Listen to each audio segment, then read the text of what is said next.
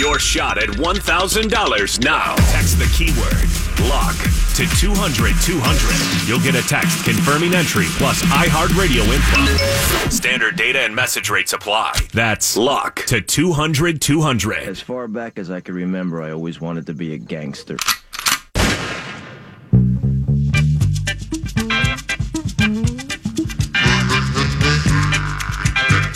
So that would be an L for today. L. 9 to noon. Not much else to say. P.A. There are many, many positives I can get out of this game. The game is over. And now for something completely different. And that's a fact. From Philly Folly to Georgia Jolly.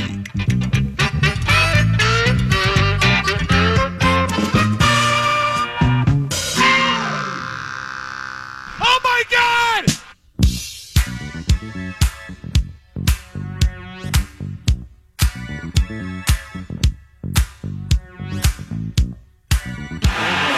Right off the face-off, one here by Nashville, cranked in from the left point by Roman Josi. There was a big bolt in that net back behind Devin Dubnyk. It is 1-0 Predators. L.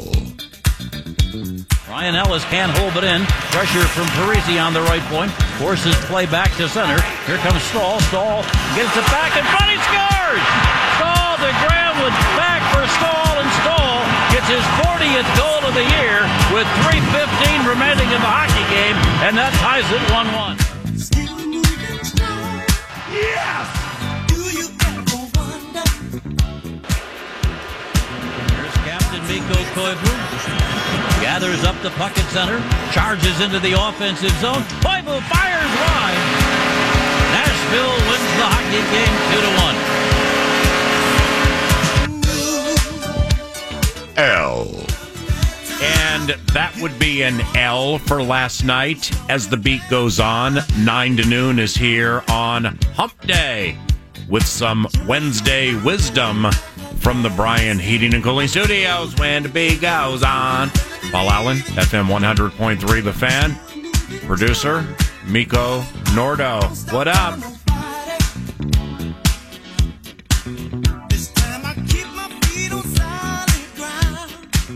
And the beat goes on, baby.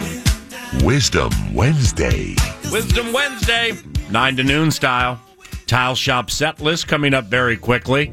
How excited is everybody for that? I am. What is it with these overtime losses for the Minnesota Wild? The squad is playing so well right now. It's so fun to watch. But it's weird when you gain points, yet lose games. As is the case with the last two against the Brew, the Predators last evening. Tomorrow is Vox in the Box at XL Energy Center. We will start the show with Boudreau. Any chance, Mr. Nordquist, you argue with head coach Bruce Boudreau right out of the gate? I mean, part of your responsibility is A, securing said coach. Yes. That's a big spot. And then taking pictures, tweeting, and from a promotional standpoint, going KFAN.com/listen. Can I get a witness? Get all the hot quotes. However, there was a moment in overtime last evening, like overtime Sunday against the Brew Crew, the beloved Bees, where some rube was skating down the ice, and Matt Dumba went Mackenzie Alexander on it and blew coverage. So that would be an L for today. It's 3 straight overtime games where he's done that. Right. However, last night, what we thought was a game-winning goal was not a game-winning goal, even though our guy in single coverage was susceptible to the hockey version of the double move because some rube was offside. And then they went to Toronto, and it was like, yes, more overtime. Then we had more overtime. Then I became frustrated. So there's an opportunity if we choose, because people know if they are looking for snark appeal, controversy, negativity, and a confrontational approach to radio in talking head-like fashion, you find it 9 to noon. There are opportunities tomorrow with the head coach of the Minnesota Wild to get a little frontal and get a little nasty. Ooh. Are you in or are you out? Because there is no in-between. I am out. You're out? I am out. We ask the hard-hitting questions. Okay, the hot seat with the bright light in a dark room shining down, sweat beads dripping from the forehead of the Minnesota Wild head coach. Yes. That's all in play tomorrow 9 to noon. But I am not, I don't feel, in a position or interested. What about off the mic? In putting the screws to the head coach, although at some point somebody's got to ask him. Boudreaux's best is generally off the mic. Oh, yeah. As he's departing and he's savaging somebody within his covenant. Stream of consciousness. So badly, Hannibal Lecter is blushing. Yes. So maybe that, it's not like we have to have that to get on with our days.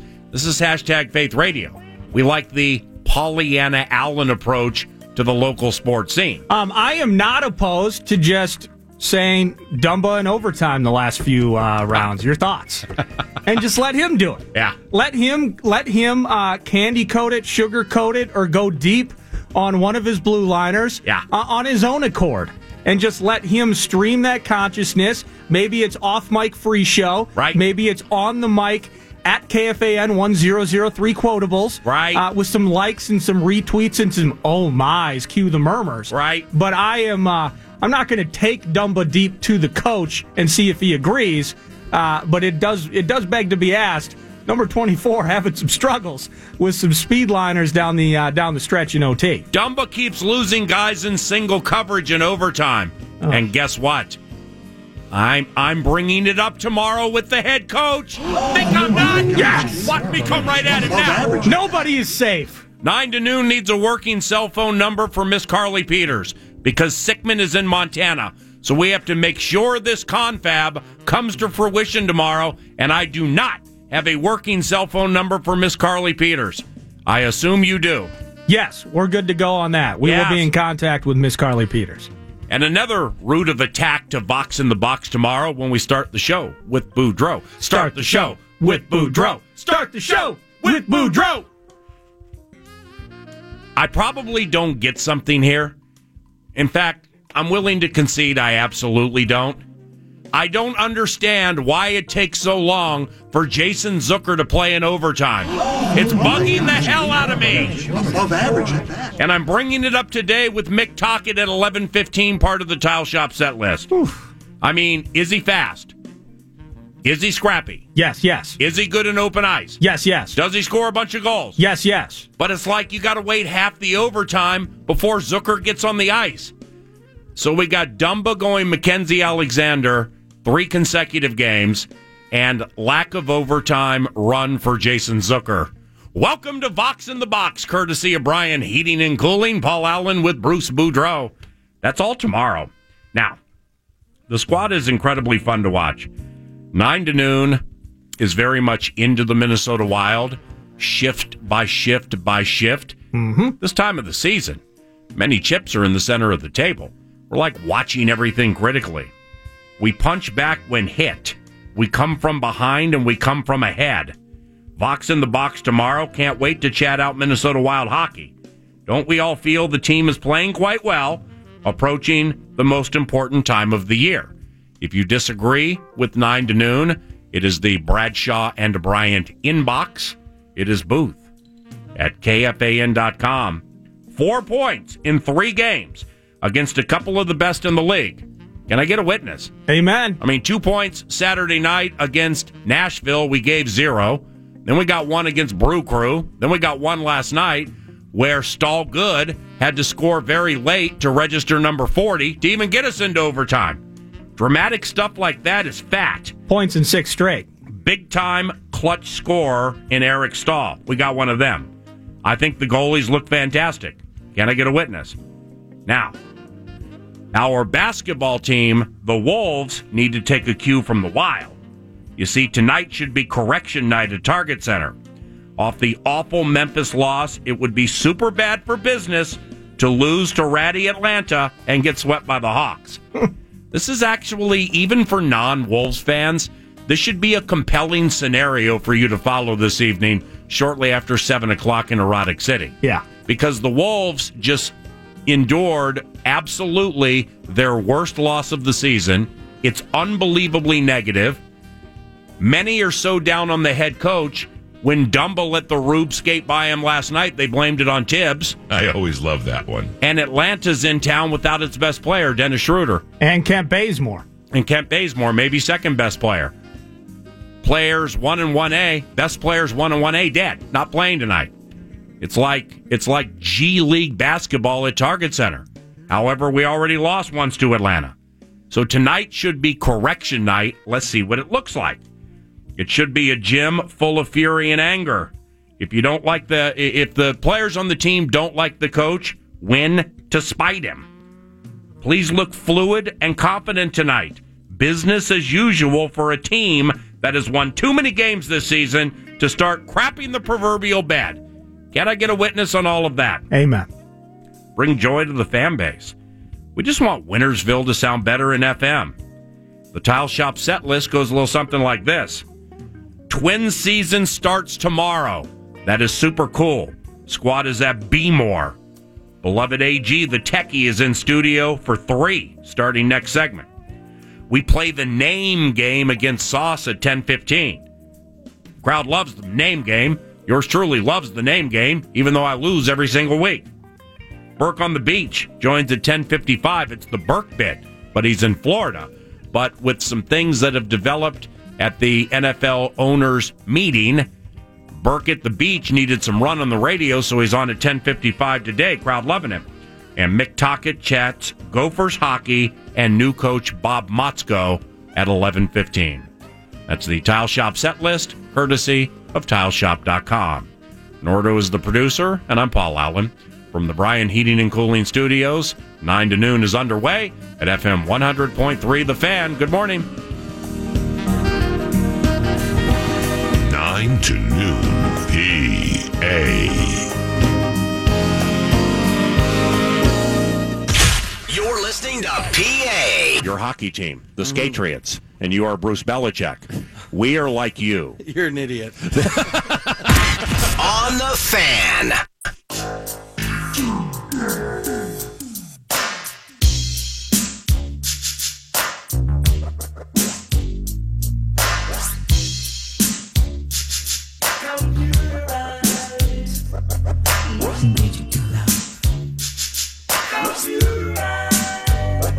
Right now, you can enter to win a Bic Flex 5 razor pack and a $75 Target gift card.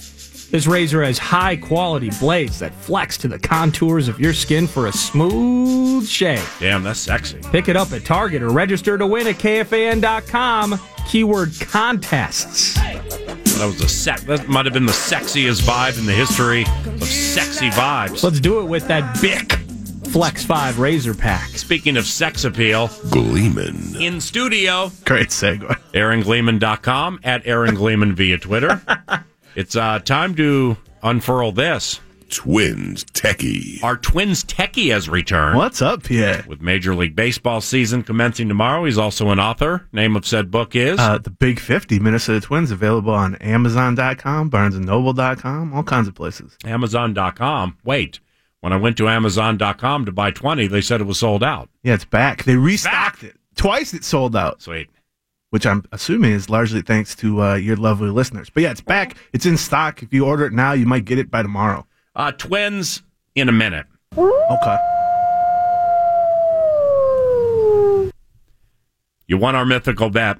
Yeah, with what, 2 games to spare? The Wolves cannot get to 7 wins this month due to the loss to Memphis. If ever there was, Are as you say, kidding me? A massive L. I mean, I'm away next week, so we won't see each other next week. But, I mean, it was a sniff moment where through everything, through all of the predictions ever made in the history of 10 to 1 just for fun, DA and Scooby, or 9 to noon, I eyeballed March, said 7 wins or more, and they're sitting there at 4 wins with Memphis at home, Atlanta at home, and at Dallas, which is a little bit of a grinder. It's a sneaky grinder because we ain't that great. We ain't bad, but we ain't that great. But it certainly was a winnable game. And then they crapped the proverbial bed at home against the Memphis Grizzlies. Are you freaking kidding me? I thought you were actually looking pretty good there. I thought I was a cinch. Because they're entering the sort of tank zone where none of the teams are actively trying to win that you named. Memphis is certainly not actively trying to win. Right. I watched the whole game, and the whole vibe. Same. And I think they had the same vibe, too, and everyone there. The whole vibe was, well, at some point, we'll go on a run here, and, we'll win by 12. I didn't have that vibe. I never had that vibe. Maybe this is naive of me. And then J.B. Bickerstaff, your fourth favorite coach in the NBA, for whatever the reason, he's keeping Marc Gasol out of the game for the longest stretch of time. Yeah, I know the reason. What? They like that number one pick. Well, that's why I understand that. But then, having, some form of integrity for at least trying to win a game. Selden's on fire. Now, Selden put up some W's at Kansas. Now, Wayne's had some moments this year where he can score a little bit. So Selden's out and Gasol's out, and we still can't roll by. So then JB, your fourth favorite coach in the NBA, is basically like, all right, we might as well try to win this. It's a road game. Let's have some professional pride. He put Selden and Gasol back in. You seriously would have thought he just inserted Reggie Miller and Wilt freaking Chamberlain. Oh, my God. Yeah, it was really, and wasn't the stat that it's their first road win of 2018? Yeah, since New Year's Eve against Sacramento. Yeah, that's ridiculous. It's embarrassing, and it's funny that, I had the text written. The text from overseas celebrate this weekend for you was going to be, hey, G, you stick to VORP. I'll handle the association. Yeah, but now what? See you in a week and change. Now what? I can stick to whatever now. Yeah, now I got to start betting you on football, see if I can take that over, too. I'm the one wearing the mythical kimono. Yeah. I'm the one stuck in the basement like some L mashing on Cinnabons. But it's funny that, the reaction all season, and last season, too, is that because of Thibodeau's style and because he seems so angry all the time, that whenever they screw up, whenever they lose, people go like, oh, he's not going to be happy about that. Well, no one's happy about it. At what point do you stop saying, well, Thibodeau's not going to be happy about the defense? It's his job to fix it, to improve it. Yeah. I just don't get how that's still the rallying cry of, well, they made all these mistakes. He's not going to be happy about that. Do something about it. Right. It's as if he's some corporate overlord looking over a factory floor, and they're like, oh, he's not going to be happy about what's going on down there. AG, fans are really negative on the head coach. Yeah, I did see it has changed. I feel like he was always kind of 50-50 because people were pumped that he initially showed up because he was a big name. He has a ton of success in Chicago. And then year one, he got a little bit of leeway because it was such a young team and they were coming off such a horrible season. But I think the lack of defensive improvement when that is your calling card, and I feel like people, I'll just speak for myself, I was willing to live with some of the negatives and the constant, screaming that you can hear on FSN and, rubbing people the wrong way. The overcoaching of every single play. And I think, every single play. And you live with that if you think, well, they're going to go from 28th in defense to 10th, and then they're going to go to 5th, and then they're going to be a contender. Right. Except now we're in year 2. All the negatives are still there. Yeah. I feel like some of the players maybe are a little bit fed up with stuff too. Agreed. But not only that, with the playing time, lack of bench minutes and all that stuff. Yeah. You see some of the starters even saying we could use the bench playing a little more. Yeah. But then you look at their defense, and I think they're 27th in the NBA in defensive efficiency. What if that was his calling card? You look at they might still make the playoffs without Jimmy Butler, in which case you can't exactly call for a guy's head or anything. And he's got such a contract and such control over the organization that's not an option anyway. Right. I don't think, but yeah, I absolutely understand the frustration. Now, the A topic with this team, not to be a naysayer or a doomsayer, where I'm prognosticating a year in peace down the road. And I'm saying this is going to happen. But the A topic with the team may be the fact Jimmy Butler gets so frustrated with the direction of said squad, he leaves after next season. It is not a great feeling to say, well, they have 3 guys who could conceivably get huge mega contracts, and the only one who does have the long-term contract is the one that might be number 1 ahead of Thibodeau as a target for fans' criticism. Yeah. I try as I watch this month they're going to have a losing record, like you said, with our bet. I try to remember what it was like, let's say, 10 minutes before Butler hurt his knee. Yeah. And they were, fourth or fifth spot, third spot at times. And we were talking about, can they win the first game or the first series? And then who do they match up with best? And so I try to think back, because it's not that long ago.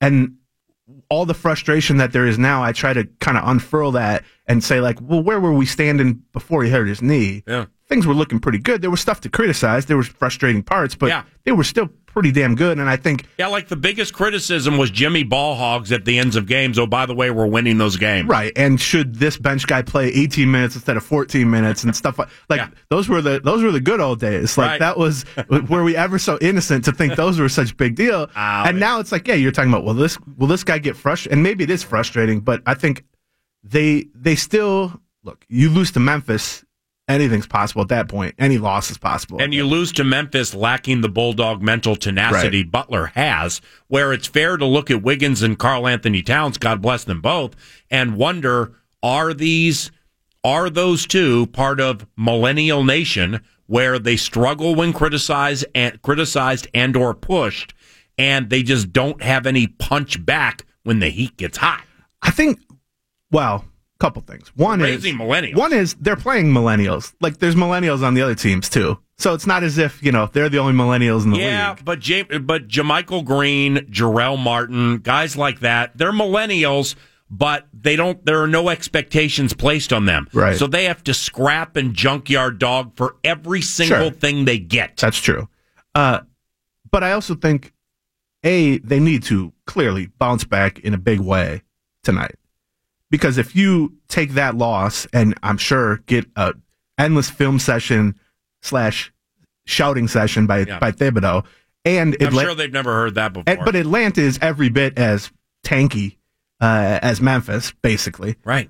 If you don't come out tonight and put an 18-point win up, you deserve all the criticism in the world. And if they lose tonight, I don't think they're going to make the playoffs. Atlanta has one scorer, Dennis Schroeder, and he's not playing tonight. He's out. Yeah, this is a 18-win team as currently, their roster. Yeah. But if they can get back on track and put the Memphis loss behind them, as you laid out, they have 3 or 4 games here that they should win all in a row.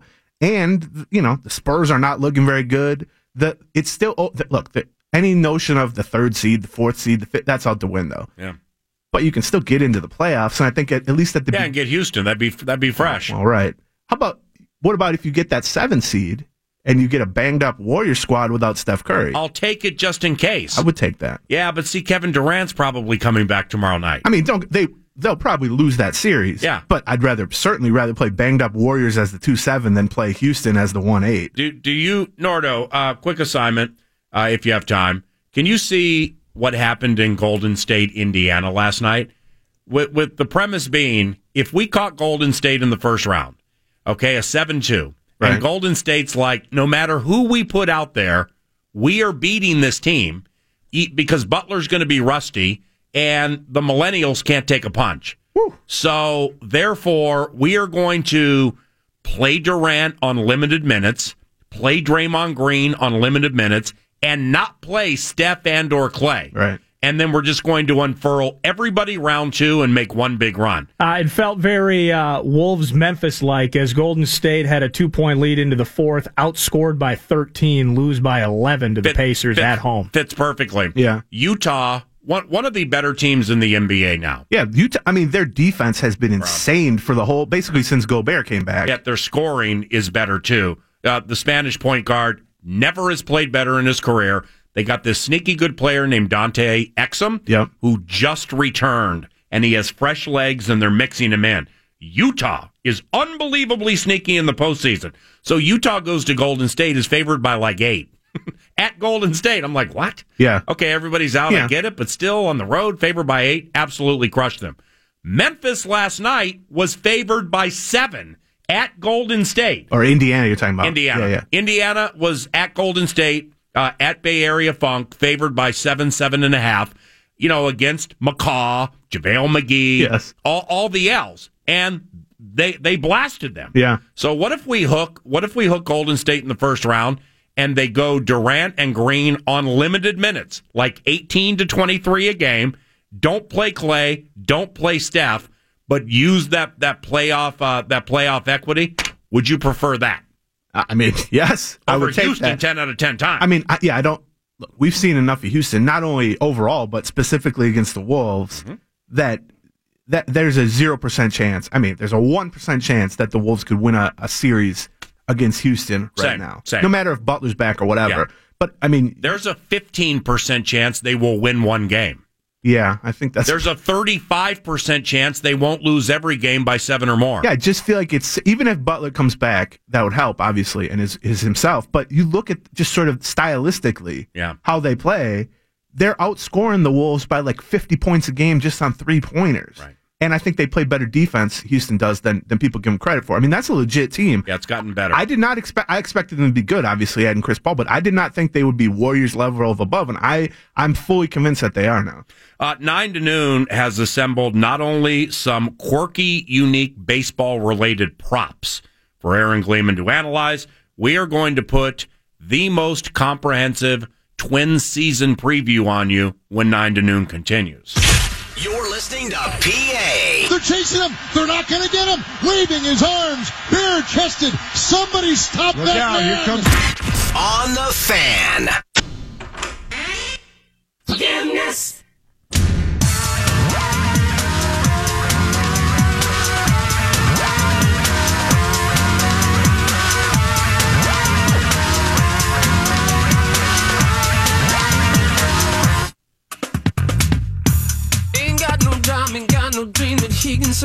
Hey, do this since you're already probably on KFAN.com's contest page, KFAN.com, and the contest page. You can register there to win a 4-pack of tickets to the Monster Energy AMA Supercross. It's at U.S. Bank Stadium, Saturday, April 14th, just a couple of weeks away. For more info, just go to supercrosslive.com.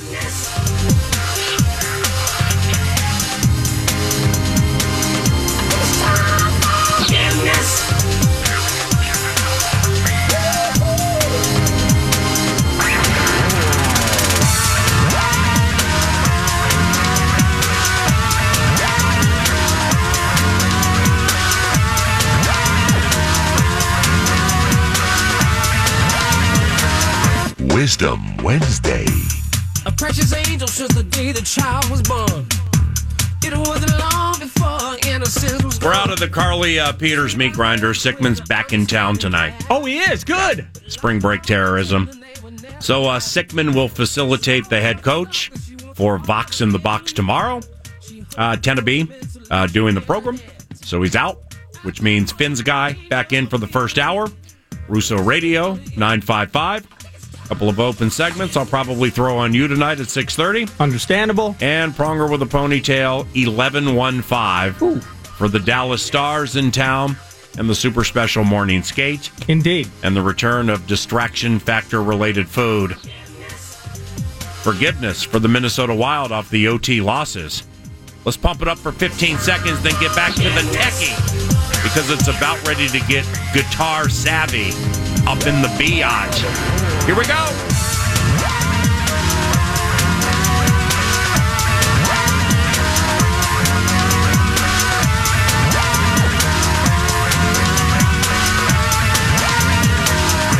Twins Techie. Twin season starts Thursday. Are you excited? I am excited. Why? I think they, certainly have a very good team. Mm-hmm. I think they've had a good offseason. They added pieces that they needed to add, and also a couple pieces like Logan Morrison and Lance Lynn that were kind of last-minute luxury items. Okay. And that's not something Twins fans are used to. And I think I'm excited also to see if the second half runs by a lot of the young guys, especially in the lineup. Yeah, like Jorge Polanco. Aside from Jorge Kepler. Polanco. That was a little bit of a buzzkill. Yeah. But yeah, my guy Byron Buxton. Yep. Eddie Rosario was huge in the second half.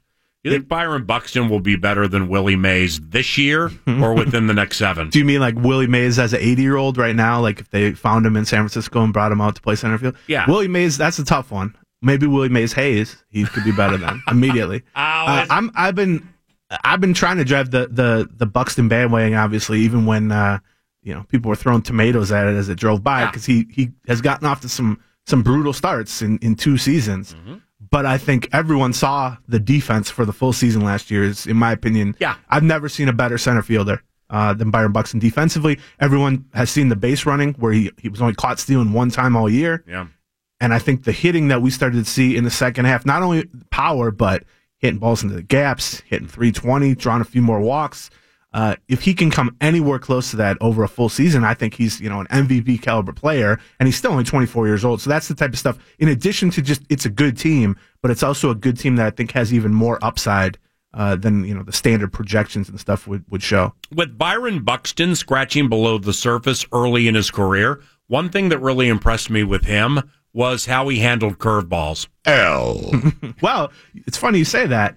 While he is certainly not the greatest at hitting curveballs, a big part of the early in his career, it was unbelievable. It's bad. I mean, that's why a curveball is a dangerous pitch. It's because it's much harder to hit than a fastball. Yeah, Jose Altuve sees it the same way. I guarantee you, Jose Altuve is worse on breaking balls than fastballs. Really? The whole point as a hitter is you want to force the pitcher to get behind in the count and have to throw you fastballs, and then you murder fastballs. But a big part of Buxton's second half breakout last year was going for horrendous against curveballs and off-speed pitches to just, pretty decent against them, and then he murders fastballs, and the end result is a Gold Glove caliber winning center fielder and a guy who is not a negative offensively. Is the Orioles good? We started Baltimore. No, they have a ton of home run hitters. Matty Machado. They got Chris Davis. Chris Davis is one of them. Adam Jones. Mark Trumbo, guys like that. They still got Adam Jones. I think it's his last year in center field. He played with Ken Singleton and Eddie Murray. He's been there so long. That's right. But their pitching staff is horrible. And I think if the Twins' new rotation additions, including opening day starter Jake Odorizzi, can do their thing in this series, there's an opportunity for the Twins lineup to get off to a really good start against Baltimore's pitching. Because Baltimore, I think, projected at Baseball Prospectus, our PECOTA projections, as the worst pitching staff in the American League. So the Twins can do some damage. Current or former Baltimore Orioles pitchers, 3-2 base. Tippy Martinez. Mike Boddicker. Jim Palmer. Mike Flanagan. Greg Olson. Scott McGregor. Scott Erickson. Denny Martinez. Armando Benitez. Don Stanhouse. Jesse Orozco.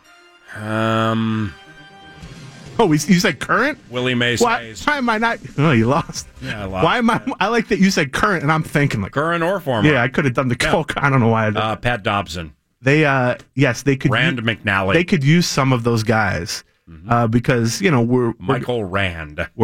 They could use Michael Rand from the Star Tribune in a short relief role. Michael Rand or Rand McNally. Your thoughts? I've met Michael Rand. I've never met Rand McNally. I'm a Michael Rand fan, but yeah. AG in studio. He's the 9 to noon Twins techie. Twins baseball season begins tomorrow, which means those of us appreciating sports related diversions, because we like speculating, eating, and reading in our sinkholes, and we are all in the same fishbowl, but we are just living under different rocks. This means we have high level sporting activity pretty much every day, all the way up to the National Football League season. Crowd loving it. Jake Odorizzi goes for us tomorrow. What kind of pitcher is Jake Odorizzi?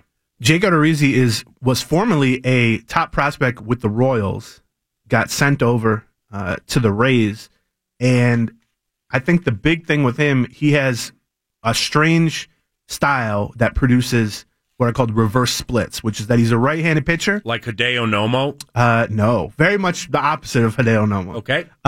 He's right-handed. Most right-handed pitchers are really good against right-handed hitters and sometimes struggle against left-handed hitters. He's the opposite. Really? Because he is all high fastballs and low splitters and changeups, which do a good job against lefties. He struggles a little against righties. He also had a back problem last year, gave up too many home runs, but they think they kind of bought low on him from Tampa Bay. Yeah. Didn't give up much to get him. And I think he can be, 180 innings, give him a high 3, low 4 ERA. Mm-hmm. And that's sort of what they're looking at for a bunch of guys in their rotation. Odorizzi, Lance Lynn, maybe even Kyle Gibson, although I've never really been a believer in Kyle Gibson. Oh, really? You must not have seen his most recent start at Rochester when he went lights out. Yes, there's always a most recent start with Kyle Gibson to get you excited. If you don't look at the career numbers, you're good. But I think the biggest thing is that the difference, I think, even without Irvin Santana to begin the season, is that the Twins don't have any horrible starters in the rotation. Right. And even the next up guys at AAA are pretty good prospects. Whereas I think over the last 6-7 years, the third starter, the fourth starter, the fifth starter, we're kind of borderline major leaguers. Okay. And then you get into that 6th, 7th, 8th guys calling up from the minors, and they just have no business in the majors, and it all unravels. What happened to Mejia? Mejia was a victim of what we're just talking about, which is they added Odorizzi, they added Lance Lynn. Yeah. It pushed Mejia out of the rotation, so he goes to AAA, and he would be next man up, sort of your 6th starter if they need one. So Hughes is cashing fat checks sitting on the bench. Hughes was scheduled to be the 5th starter, kind of a long reliever mop-up role. Yeah. Came down with, I think they officially called it a strained oblique muscle at the end of spring training. Wow. So he starts. What an injury hell he has been. Starts the year on the DL. They're potentially going to need him at some point, but I think that opened the door for them to keep a guy named Gabriel Moya, who's a lefty that they picked up in a trade last year, who I think has some potential. The relief pitcher. A reliever, and to keep their Rule 5 pick named Tyler Kinley, who's a 98 mile an hour, hard throwing, iffy control, but it allows them to keep both by putting Hughes on the DL. Okay, dumbest question you'll get all day. Okay. I didn't research the potential of what the answer is. Why isn't Jose Barrios our guy tomorrow? Why aren't we starting the season with our best pitcher? They set it up so that he's going to pitch because they're playing a series against, I think, Pittsburgh. Cleveland. We go Baltimore, then at Pittsburgh. Right, but they're playing in Puerto Rico, a series coming up, and Barrios is from Puerto Rico, and they want him to pitch there. There's also the issue of it's one thing to start opening day on the road, but they also try to line things up to start the home opener. They want it to be a good pitcher. And the other thing is, I know people, and I'm guilty of this too at times, get wrapped up in who's the number 1 starter, who's the number 2 starter. If you stay in the rotation all year, you're going to start 33 games. It doesn't really matter. There's going to be all kinds of off days and jumping around. And I think Barrios certainly is their guy, not only this year, but long term, that's going to lead the rotation. But it doesn't matter if he starts the first game, the third game, whatever. I wasn't super familiar with Lance Lynn until we signed him. Yeah. And then I'm just like looking at box scores and reading stories and everything. But somewhere online 2 days ago, I saw a picture of him. Why don't people go after Lance Lynn and his girth? Yeah.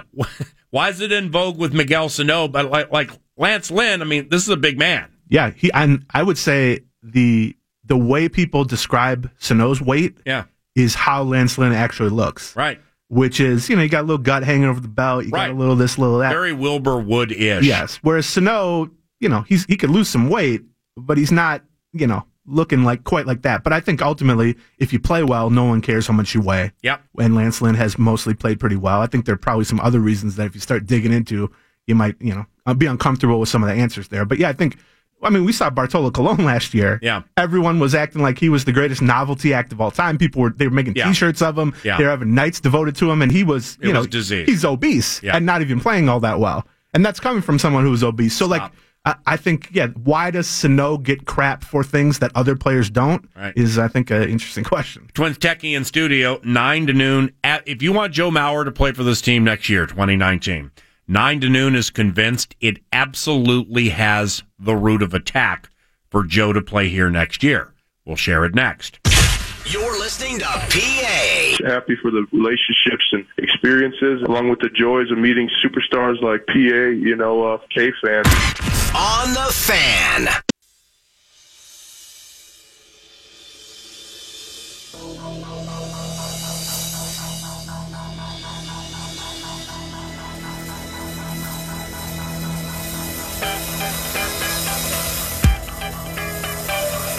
Nine to noon.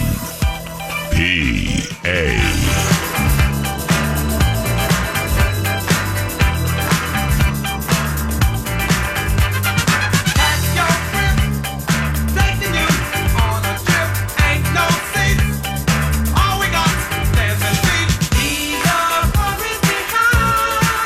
Hey, Paul, how you doing? Hi, Mr. Allen. How are you doing today? Giving the crowd that good funk today. People going like, woo, woo. People driving to work, avoiding L's, going, woo, woo. Get this straight. Know you be glad you came. Hit the track. Party hard, there and back. Do you want Joe Mauer to be on the Twins in 2019?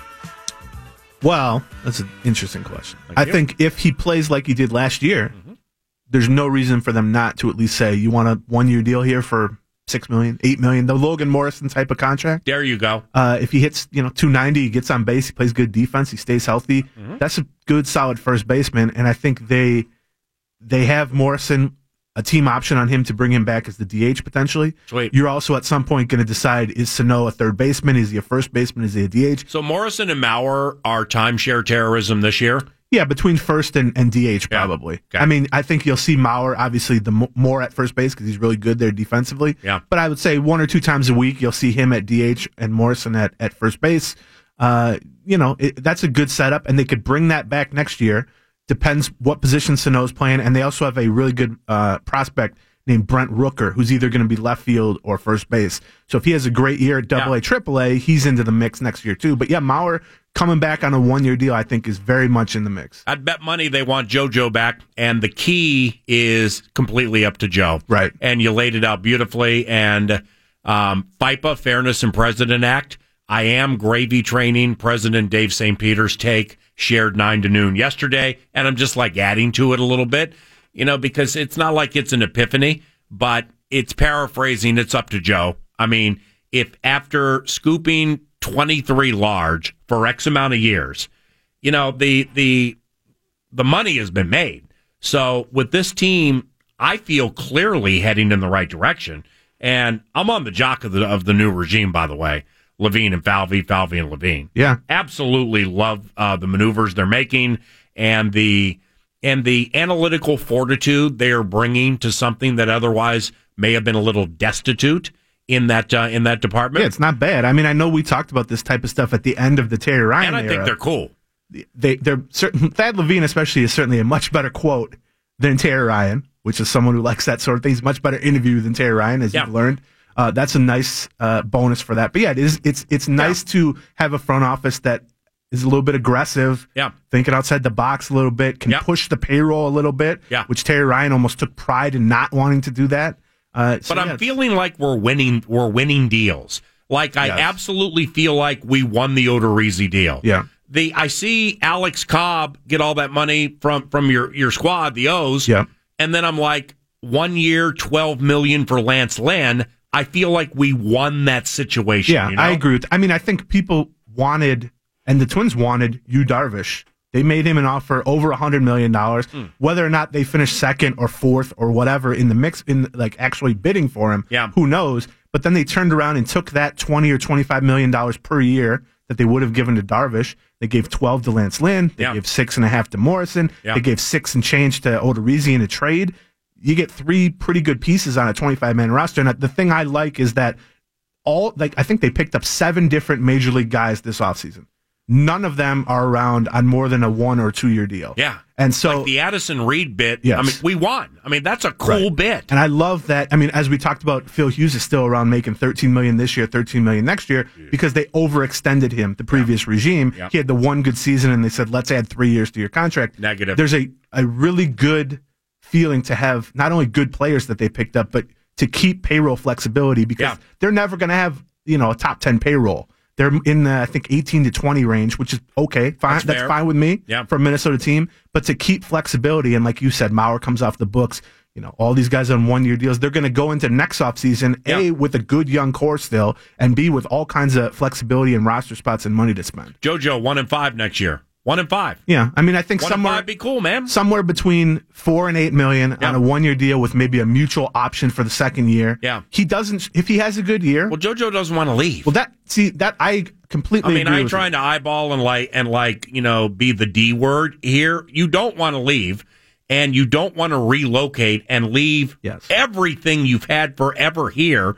Now, we're not trying to uber lowball you. 1 and 8 ain't gonna work. 1 and 4 is what we want. Let's go 1 and 5. Yeah, I mean, I completely. I mean, he's gonna say, and if they ever get quotes from his agent or whatever, are gonna say we'll keep our options open. They don't want to say it's the Twins or bust for us. Yeah, but he doesn't want to go to some middle of the road. I was gonna say Yankees or Boston, but they don't need a decent but not great first baseman anyway. Yeah, he doesn't want to go sign with the Royals or something like that, because he's not going to get a big contract from them either at this point. Yeah. I mean, a 35-year-old okay first baseman doesn't get a huge deal. Yeah. I think they said to him, look, we want you to retire as a Twin. We'll keep signing you to these 1 year deals as long as you remain healthy and productive. And if he is, he makes sense. I mean, they need his on-base skills and his defense at first base. He was, I think, one of their 5 most valuable players last year. So from both sides, I think it makes sense. Aaron Gleeman is editor-in-chief of Glitzy Baseball Prospectus, the preeminent baseball website and Twitter site. Via Twitter, it is at Baseball Pro. Editor-in-chief is our Twins techie, joins in studio weekly. Where does Brian Dozier rank as best second baseman in Major League Baseball? Well, you got Altuve. I'm trying to think. Robinson Cano, although he's getting a little bit old. He's top 3, isn't he? Yeah, I mean, Dozier is definitely top 5. Yep. The question with him always is the streakiness. Can he put together 2 halves that are good? Yep. Because couple different years and recently he's been struggling in the first half, had a great second half. Defense of the Gold Glove variety, though. Yeah, it's funny that he won. You don't see many guys win their first Gold Glove at age 30. Yeah. And the defensive numbers haven't always agreed with the notion that he's a great defender, but I think he's a solid defender, and he certainly adds power at a position that you don't normally see, 30, 40 homer power. That's even more so. I know people are more obsessed with Mauer in general, so that's a talker.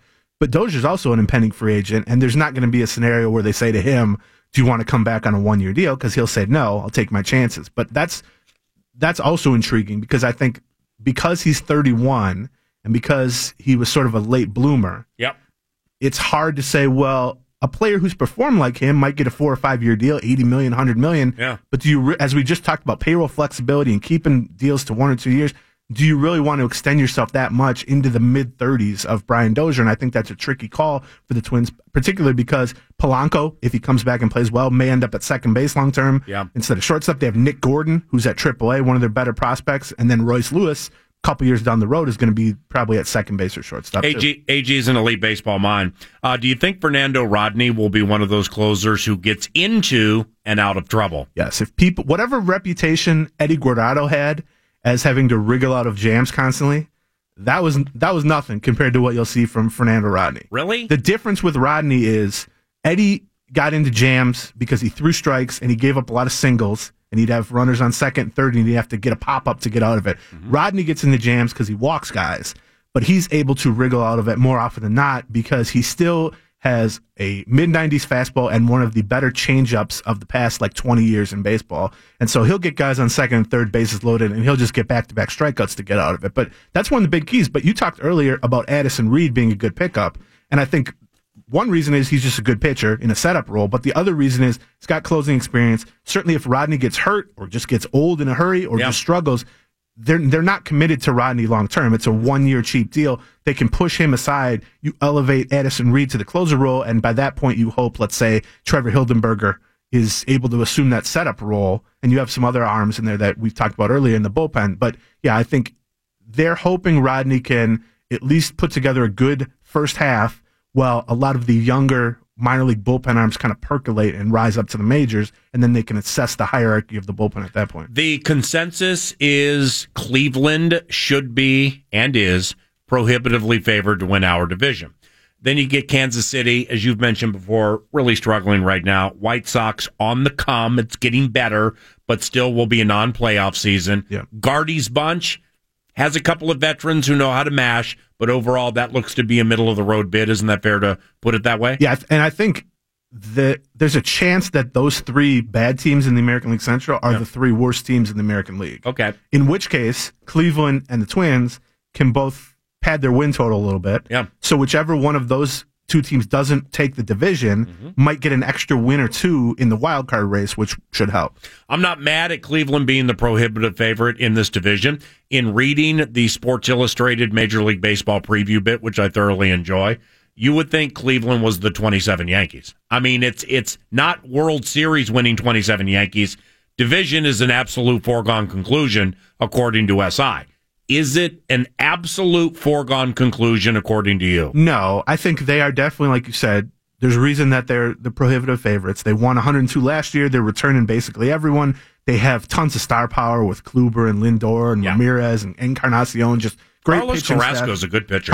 And Andrew Miller. We didn't even talk about all the bullpen. I mean, their star power is incredible, and they're all pretty much peak age. Is Michael Brantley back? Is he playing? That's a big key for them because he was great 3 years ago. last couple years been in and out of the lineup with injuries. Yeah. They're hoping he's healthier, but they don't really know what they're going to get from him as a corner outfield. That would make their lineup even scarier. Right. I think they're a legit 95 to 100 win team again. Yeah. I mean, they're legit. And it's a little bit of bad luck for the Twins that the Twins are rising up at a time that there is such a powerful, relatively young team in the division. But I think the hope is that over the next 3 or 4 years, the Twins will continue to rise. Yeah. And the Indians will kind of plateau and maybe decline a little bit as Kluber gets older or whatever. But is it impossible for the Twins to win it? No. I mean, if the Twins, you're not going to win the division. Let's put it this way. You're not going to win the division like the old Gardy days with 88 wins. Yeah. Or even 92 wins. That's not going to happen. But if you can get to 93, 94 wins and Cleveland has a few injuries, it's doable. I just think what's truly in your sights should be the wild card again. And the goal, obviously, after losing at Yankee Stadium this time around is get that first wild card and host that wild card game at Target Field. And maybe that changes the vibe completely. AG, I forgot to research this. Who's that shiny new toy for the Anaheimers? Shohei Ohtani. Thank you. Yeah. I saw something online the other day, and I didn't feel like mashing on it from the sinkhole, but reading the headline and like the subhead, is there a decision to be made with him between like full-time pitcher and hitter? Or, I mean, is he potentially going to be a DH on days he's not pitching? He might. In Japan, he was a DH. And oh, my hit God. 20-something home runs. It sounds like initially he'll be just a pitcher. Okay. And the problem that Anaheim has in making him potentially a DH is they're paying Albert Pujols like $30 million a year for 5 more years to be a broken down version of himself at DH or first base. Ooh. And so it's a little tricky there. But yeah, I mean, they first, I think, want, because he's only 23. Yeah. So even if he's just a great 23-year-old pitcher, he's no sure thing to hit the ground running. They want to make sure that he can get settled and get established as a top of the rotation starter. Yeah. But yeah, I do think there's a pretty good chance if he does well as a pitcher and he stays healthy, he'll get 150, 250 at bats, something like that, spread over, 1 or 2 starts a week, let's say. His curveball's unbelievable, right? He struggled a little bit in spring, but yeah, big time fastball, 6 different pitches that he throws. Wow. He's going to get a ton of strikeouts, but I think the thing people are overlooking is as great as he is and as big as his potential is long term, he's 23. Yeah. I mean, we saw it when Jose Barrios got called up 2 years ago when he was 22, I think. It's like no matter what kind of stuff you have and how much you dominated in the minors, you come up and you're a 22-year-old and you're facing these major league lineups, you could run into some trouble. So I think it's better to treat him as a really good prospect at 23 than sort of a established jump right in there and be an all-star type of guy. Sauce just walked in the side studio for the name game in 10 minutes, which triggered my memory on this. He told me this 10, 15 minutes ago. I didn't know it. Circle Me Bert's dead? Yeah, I just saw that yesterday. What? FSN, yeah, they said they're doing something different that is kind of similar but not exclusive to Blyleven, which I think, here's my... Design Me Dick? Yeah, something like that. But here, I don't have any inside information on this, but reading between the lines, Blyleven is doing fewer and fewer games. Yeah. And they're mixing in more recently retired players. Oh. So I think maybe they thought, Tickle me, Tory. But if Blyleven's only doing half the schedule, the other half, and you got people holding up signs that say Bert, and it's Roy Smalley in the booth. Right. And what are you even doing? Let's do something that can kind of incorporate the whole mix. I know people will get very worked up about this, but honestly, I mean, we both watch a lot of Twins games on TV. Yeah, I couldn't care less. Who cares? I know, but the reason I brought it up, A, Sauce said it. B, I didn't know it was a thing. Oh, people, believe me, Twitter's C, arguing about it. In a habit state, Circle Me Bert that is in true. A habit state is like, it's like Skull Chant-esque. That is 100% true, which is if that is any fan base that's going to get annoyed by just the removal of something that's just only good because it's been around a long time. Millie from Malacca goes to one game. Right. And she'll bring the super special Circle Me Bert bid when LaTroy Hawkins is in the booth. Yeah, I think, Circle Me LaTroy. You can still bring a sign. You can still, put it this way, you can still annoy everyone in your section by holding up a sign for half the game. It just maybe shouldn't say Bert on it. All right, I got 2.5, 3 minutes. Let's fly through these. Some Major League Baseball props. Okay. Most home runs. Aaron Judge is plus 400 and favored, so he's 4-1. Yeah. What do you think of that? I think his teammate, Giancarlo Stanton, might get that most home runs. Right. I think Judge, there's a chance that what we saw last year, as great as he was kind of the peak of what he's going to be. Yeah. Whereas Stanton, I think if he stays healthy for 150 games in that ballpark, in that lineup, I think he could hit, 50 plus homers. Will a player hit 4 home runs in a game? The no is minus 600. The yes plus 400. So just quick disclaimer explanation. If it's minus whatever, that means you have to put up that number to win 100. So will a player hit 4 home runs in a game? No is minus 600. The yes is plus 400. Right. So if you bet $100 and they do it, you get $400. You scoop 500. That's not bad because I think there's never been more home runs hit than there was last year in the history of Major League Baseball. Which one would you bet? I think for 4-1, that's not bad. Okay. And also, it gives you something to sort of sweat the whole season. Yeah, which I like that because it could happen on any random night. Here's another season-long sweat. Okay. The players hitting for the cycle. Yeah. Total cycles hit in the regular season. Okay. Over under 3.5. Oh, way under. Way under. Way. What's the? Yeah, way. There's fewer cycles than no hitters in baseball history. Okay. It's a very random occurrence, but yeah, way under. I would say 1.5 might be a decent over. Okay. Yeah, it's even money too. It's like 110 each way. Longest losing streak of the season. For a team to go on the longest losing streak of the season, what would you make the number?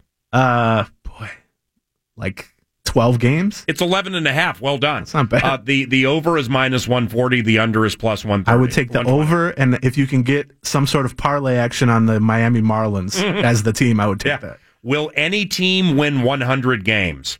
Yes or no? Yes. I think this is one of the more lopsided years in terms of the division favorites. Astros, Indians, Dodgers. Okay. All could win 100. Yes is minus 220. Yeah. No is plus 190. I would definitely bet yes. Will any team lose 100 games? Yes or no? That's trickier. I would say yes, but I would need a little bit better odds on that. Yes is minus 165. Okay. No is the underdog plus 145. Total regular season no hitters. Okay. What would you make the number? I would say 1.5 again, maybe. It's 3.5. Yeah, see, that's those. The under's minus 150, the over's plus These 130. are too high for the cycles and the no hitters, I think. Right. So you just mash the under. Yeah, I guess. Yeah, but it's your 150 to win Sauce's 1. Yeah. But if you bet a lot of 150, Sauce gives you a lot of 1s. That's true. Most regular season wins by a pitcher. Okay. The number, 19.5. See, I would take the under on that. Not Really? because pitchers are worse. The under's plus 170. It's a fat plus number. But because fewer starters are being asked to throw 220 innings. They go 5 or 6 innings, and they flee for the bullpen, so it's harder to rack up wins. I think 16, 17, 18 is more realistic. Tell your mother I love her. Okay. And I say hello, Judy. Okay. Tell your beloved BJ that to have a nice weekend. Okay. And bless her. And if I haven't told you lately, because I won't see you for 2 weeks, not only are you a gentleman and a scholar, you're a connoisseur of Manischewitz. And I love you. See ya. Aaron Gleeman. Name game with Sauce next. Your shot at $1,000 now. Text the keyword BANK to 200-200. You'll get a text confirming entry plus iHeartRadio info. Standard data and message rates apply. That's BANK to 200-200. You're listening to PA. It's like I picked the wrong week to quit drinking. On the Fan. Programming on the Fan brought to you in part by Papa John's. If the Wolves are victorious tonight, you get half off large and extra large pizzas tomorrow with the code WolvesWin at papajohns.com.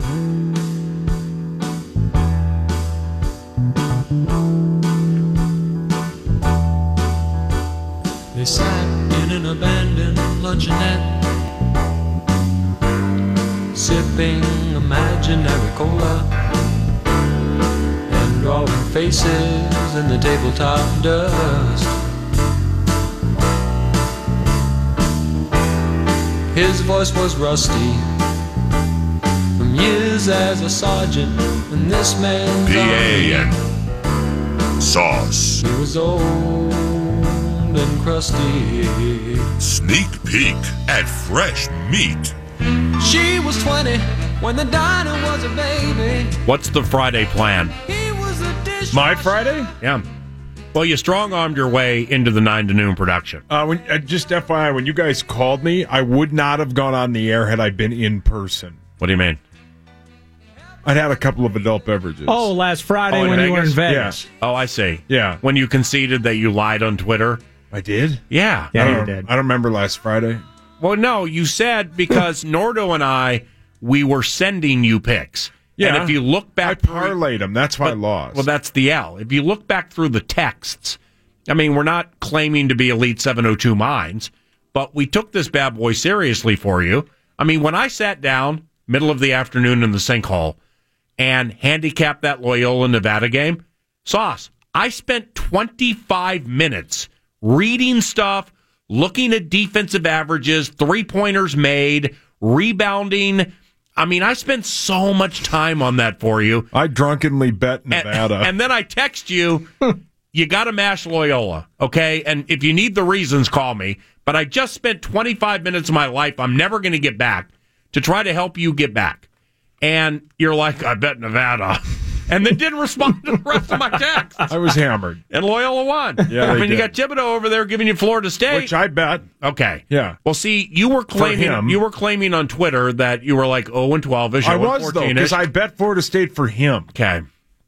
Well, I mean, a lot of shocking. Neither of them have paid me back. Well, when I'm asking you, yeah, but I didn't lose. I don't have to pay. No, you. your brother, right? David does. Yeah. No, there are L's in your life. Yeah. Now, when I say what's the plan Friday, is there will be occasional emotional Sauce evenings where you're either up, down, middle, emphasis on middle or down. Yeah. And you'll text me. Yeah. And it'll be like you're just looking to talk to somebody. I'm looking for attention. You're looking for attention, looking to talk. So then I'll like tag you in tweets. So you, like I did last night, some L took a shot at you. And I'm like, Sauce is the funniest guy at the fan. And it started a little thread, cutest ever. But you were like, draft talk this week? Well, okay, Friday. I got no charts this week. He's with his daughter on spring break. So I have 9 to fill. I'll have Florio. Still going to be a football feast. Yes. I'll probably have Wabi come in studio for a hot tick. So then you're like, any time for draft talk this week? Sure. 2 segments on Friday. What do you got? I mean, are you going to show up with one 90-second opinion on Billy Price, and then all of a sudden we got 2 3/4 segments left and you got nothing? No, I'll have plenty for Friday. Well, why are you taking shots at I'm me? not taking shots at you. It's just we've done this for years where you want to be part of the draft mix, and I put you in weekly. Yeah. Okay? Because I Is this love Abbott you. talking? No. Okay? You're surrogate little brother here. So I want to help. Professionally, you need no help. You're elite. You fit in the power trip beautifully, and you do care about the draft. And Saturdays with Sauce, I can tell you deep dive the draft a little bit. There's just been some times where you've strong-armed your way into 9 to noon, and I got 2 segments to talk about the draft, trying to take a little work off me and the producer, and like have you guide the Great Ship Love Covenant. Sure. And then it'll be like, Isaiah Wynn does this for 90 seconds. Swedberg was right. Well, that's all I got. Really? We have a segment and a half left. That's all you got? So Friday when you come in, please devise a plan. Okay. Text me or email me, and I may be a little obsessive this way. He's going to provide me with names, by the way. We've already talked about this. Oh. He's going to give me names. Yeah. I'm going to have audio to complement. Oh, great. And so it's a bit. Yeah. There's going to be a bit. We got a bit. Okay, well, I'm being surrogate dad here, making sure when the kids turn in the project is done the right way. Do you know how many projects I tried to turn in as a kid? My dad on the way out would go, did you do that? And, yeah, it's right here. And he just go, it's awful. Yeah, it's terrible. There's only one M in Lambert. Yeah. Yeah. Okay, we have the name game to play momentarily, but first, Mel Kiper, ESPN. Yep. Draft 3.0, mock draft 3.0 recently was released. I saw it. And I'm seeing here, it's a name with which I'm not familiar. As of now, I make Vikings taking offensive line to 30, prohibitively favored. So now, with that being the premise, really a month in front of the Dallas draft. Month from today. Yeah, a month from today. That being the premise, now I'm like slicing and dicing between which one I think will go. So like we've discussed Isaiah Wynn from Georgia. We've discussed Billy Price from Ohio State. Yeah. The McGlinchey bit from Notre Dame is going to be long gone. Best offensive lineman in the draft is the Notre Dame guard. He'll be long gone. Kiper splashes with something called James Daniels from Iowa. Oh my gosh. What? Above average at that. Daniels is my top-ranked center, but in this scenario, he'd slot in as an immediate starter at guard for the Vikings, who already have Pat Elflein at center. Daniels is a technically sound player who can get to the second level with ease. After having one of the NFL's worst offensive lines in 2016, Minnesota made some smart moves to upgrade in 2017. And if the Vikings add Daniels, they might have one of the league's best O-lines in 2018. Wow. James Daniels is the name. What do you mean? Now, does Kuiper already have Billy Price gone? Or Billy does he... Price isn't going to be a first-round pick. What do I look like, Todd McShay? I got no idea. Well, no, that's what I'm curious when you start throwing names who gets in there. mad at somebody who only has one name and doesn't really have anything to drive the segment? Who would do that? What? But if he says that's his top-ranked center, I assume it's because Billy Price has the pec injury. Okay. So that's my question in terms of where he would fall into that. And the idea that immediately, just because he is the top-ranked center and he's healthy, that we would take him and then the immediate approach is just to slide him at guard. What if he's best meant as a center and whatever guard experience he has at Iowa sucks? I'd have to look more into this James Daniels. Well, you're formulating an awfully big opinion for having no idea who the guy was until I just brought up his name. Well, it's quick twitch. There it is. I don't want him. Right. Well, I can't say I don't want him because I don't know who he is. But I'm still making Billy Price favored at 30 for the Vikings. Yeah. That's the favorite in my opinion, but favorites don't always win. He's got the same position flexibility as this guy that we just met does. He can play center or guard. Oh. Billy Price. Think he can? He played center at Ohio State, and then they kicked him over to guard. Right. The pec injury's huge, right? I mean, unless you can clear him... I mean, he blew that thing out in the combine. He won't be ready until training camp. It was partially torn. He's a summer return. It's okay. Sure, but can you get that at 60? Is he available at 60? Niet. Okay. Niet. So draft chat with you for a couple of segments on Friday, okay? Yeah, I got it. Okay, I can't wait. Yeah, it sounds like it. Let's see. Now that I've pissed you off, you're probably going to put an 8-2 on me in the name game. Let's play. We got that sponsor yet, or is that a summer thing? The sponsor? Okay. That's something to come. Okay. We'll see what happens with that. I believe it's in the works. Got it. Mr. Dawson involved. Best of luck to him. We love him. The name game. 10 questions, or 10 answers, I should say, all including the same name. I offer up 3 clues. You don't have to listen to all of them. Yep. When you feel you got the vibe on it, use your name as your buzzer. Like the name can be Paul, so it can be Paul Lambert or Chris Paul. Correct. Yes. And so today, I'm going to whoop your ass this week, homeboy. You ready? Best out of 10. I got a couple of tiebreakers if we need them. And we'll see how this thing rolls. Today's name. All 10 answers have the name Brown in them. Brown? Brown. They are all Browns of some sort. Okay. Number 1. 1993 undrafted NFL player out of South Carolina State. Paul. Yes. Zeus Brown. Suffered temporary blindness at the hands of a referee and a penalty flag. Announcer. Yes. Orlando Brown. That's right. Isn't his nickname Zeus? Nickname Zeus. Now the question is, are we cool with him using the nickname? Hell no. I'm not cool with that. His name's Orlando. Think it's not? I'm glad I showed up. 1-0 announcer. Yeah, I'm not cool with nicknames. Okay. It's just like the initials game. You got to be right there. You got to be right here. Boy, I'm going to whoop your ass today. Number You 2. got me all flustered. They are all Browns. Played for teams like the New Orleans Buccaneers and the Denver Rockets. As a coach, he went to the NBA Finals. Announcer. Yes. Larry Brown. That's right. Snip, snip. 2 Rip, host. These are fun. Number 3, these are all Browns. Meat Sauce Paul Lambert, feel free to participate. I'm Number trying. 3. 49 years old, born in Boston. His also famous wife died of drowning in a bathtub due to drug intoxication of cocaine and other substances. Announcer. Yes. Bobby Brown. That's right. Whitney Houston, though. Yes, new addition and my prerogative, though. You want to play? Bobby Brown. Are you mailing it in? Yeah. Are you pouting? Yeah. Okay. I know it's not. I know this is the Arena League to what initials is, but can you at least try? Yeah. I am. You get kick returns off the net, okay? I mean, you got opportunity. Yeah, I know we're at the junior college of games here, but can you at least try?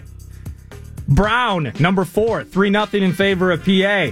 This Brown was the 11th of 12 children and learned to play guitar at age 8. Announcer. Yes. Zach Brown. That's right. Okay. Number 5, these are all Browns. Getting a call on the hotline. We got to skip it. We're on happy the air. for said hotline. Outstanding receiver, punt, and kick returner at Marshall in college. Won 3 Super Bowls with his only pro team. Paul. Yes. Troy Brown? That's right. Yeah, nice one. Good job. Yeah, good pick. 3-1 or 4-1 me? It's 4-1 in favor of PA. We're through 4. We're through 5, excuse me. Bat. All Browns. Boy, that hotline has you flustered. That hotline is pissing me off. Hopefully it's nothing important. Yeah. Probably. Usually is. We got no 10:35 guests. We good. This Brown passed away in 2006. Associated with the famous Flames, the JBs, and the Daps, to name a few. Announcer. Paul. Yes. James Brown. That's right. 5-1 through 6. Second overall pick Paul. in the... Yes. Courtney Brown. Yes!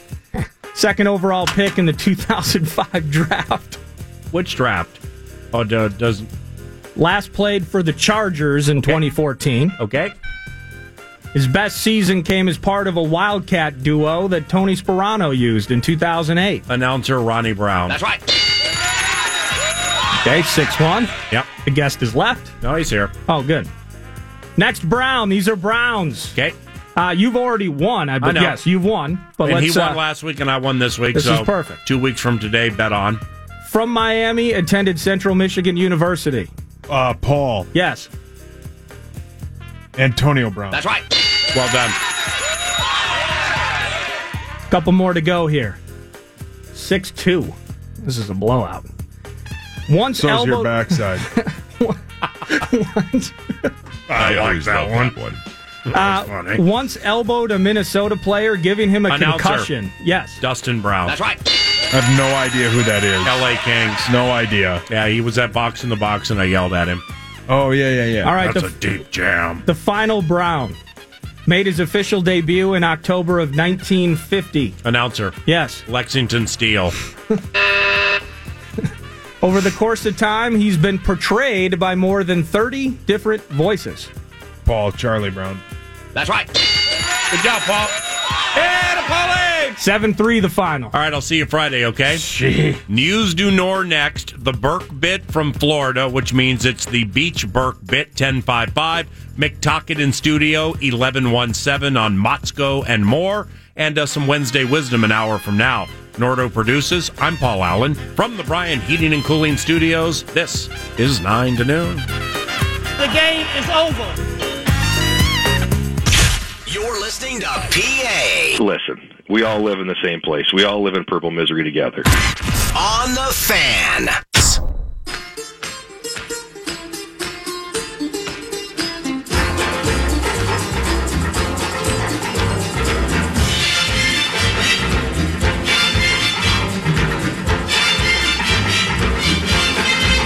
Shake what? Shake, shake, shake, Sinora, shake your body liner. Shake what? Shake, shake, shake, Sinora, shake it all the time. My eyebrows are a hot mess. Work, Sinora, work your body liner. Damn-a-real. Work, work, work, Sinora, work it all the time. La-ba-dee-da. My girl's name is Sonora. Damn-a-real. Tell your friends I adore her. Damn-a-real. When she dances, oh brother. Thank you. Hurricane in all kinds of weather. Jump in What are we talking about again? Rock your body on time. Okay. Damn-a-real. I believe you jump in the line. What are we Rock talking your about body again? on time. Okay. I believe you jump in the line. Rock your body on Are you time. serious? I believe you jump in the line. Rock your body on time. Shake what? Shake, shake, shake, Sinora, shake your body line. Shake what? Shake, shake, shake, Sinora, shake it all the time. Shake what? Work, work, work, Sinora, work your body line. Get over it! Work, work, work, Sinora, work it all the time. Damn-a-real. News du Nord. Brought to you by Canterbury's Card Casino, poker, blackjack, table games all year round, live racing. Beginning of May, it starts up again. So get to CanterburyPark.com. Check out all the event details. I can always tell when you are light on News du Nord items. You lead with that song. Oh, because I know you can't help yourself. Well, because you know I'll eat up a minute and change of the segment with the Shake What Damn-a-real. Well, I'm actually pretty full today. Okay. But Part of it on the back end includes rule change stuff, which I know we'll hit with Mr. Burke. A little bit. So there's no need to take it too long and too deep down that stretch. But we'll start with this. Number 1. Right off the face-off last night, PA. Right off the face-off, one here by Nashville, cranked in from the left point by Roman Josi. There was a big bolt in that net back behind Evan Dubnyk. It is 1-0 Predators. Big bulge in that net following Nashville's first shot of the evening. Suddenly it's 1-0 Predators. Okay, that's not good. The power play wasn't working. Needed a spark in the third period, and well, turned out it's Stahl good. Ryan Ellis can't hold it in. Pressure from Parisi on the right point. Forces play back to center. Here comes Stahl. Stahl gets it back in front. He scores! Yes. Stahl to Granlund. Back for Stahl, and Stahl gets his 40th goal of the year with 3:15 remaining in the hockey game, and that ties it 1-1. Second player in franchise history to eclipse the 40-goal mark. The other, Mr. Gaborik, more than a decade ago. Shootout. Overtime is a no-go. Koivu avoids his third straight game of allowing a guy to streak past him and resulting in a game-winning goal in overtime. With an offside call on that, goes to the shootout. We need Captain Koivu to hit that patented backhand to extend the shootout. Here's Captain Mikko Koivu. Gathers up the puck at center. Charges into the offensive zone. Koivu fires wide. Oh. Nashville wins the hockey game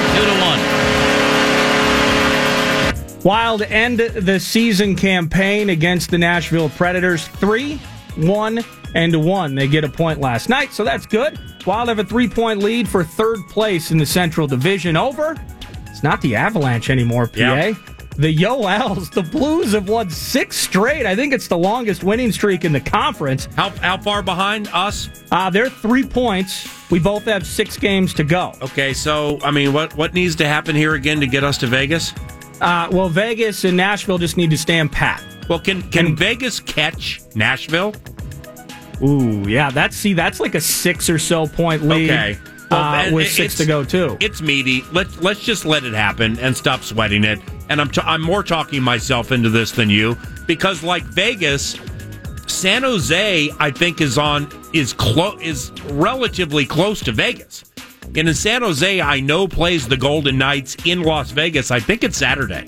So San Jose had won 8 consecutive. I think took an overtime Yoel last evening, but still got a point. So can you repeat the part of the stuff where you just said all about the thing? Las Vegas is trying to catch Nashville. San Jose's trying to catch Vegas. We are hoping St. Louis and the Yoels or somebody catches us, so we fall into the Vegas spot, not the Winnipeg spot. Right. And oh, by the way, your Jets might be going to the Stanley Cup final. The Jets are good, no doubt about it. Now, it's a 6-point gap between Nashville and Vegas for the 1 and 2 seed, so I would anticipate with 6 games to go, let's just say Vegas is the 2. Okay. Which means we would have to drop to the first wild card, which is where St. Louis sits right now. And we're 3 ahead of that. We're 3 ahead, both with 6 games to go. And we're playing well. And Yoel has St. Louis playing incredibly well. Yeah.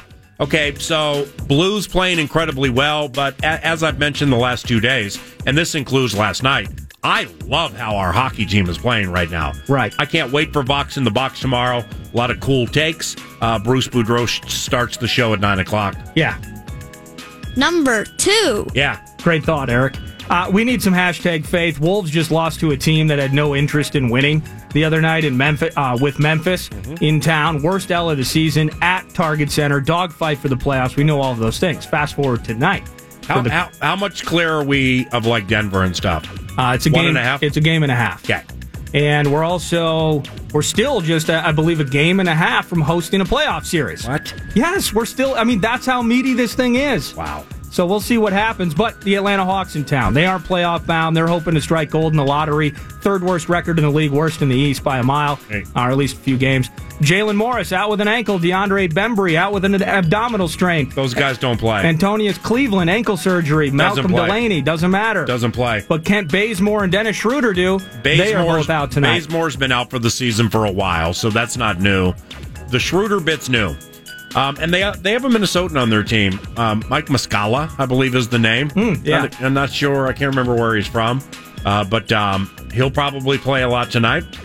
They have some cat named Torian Prince, who I remember was fat in the NCAA tournament within the last 2 or 3 years. He could play a little bit. Dwayne Dedman, I mean, he's pulling a little bit of a wagon when he runs, but Dedman can play center okay.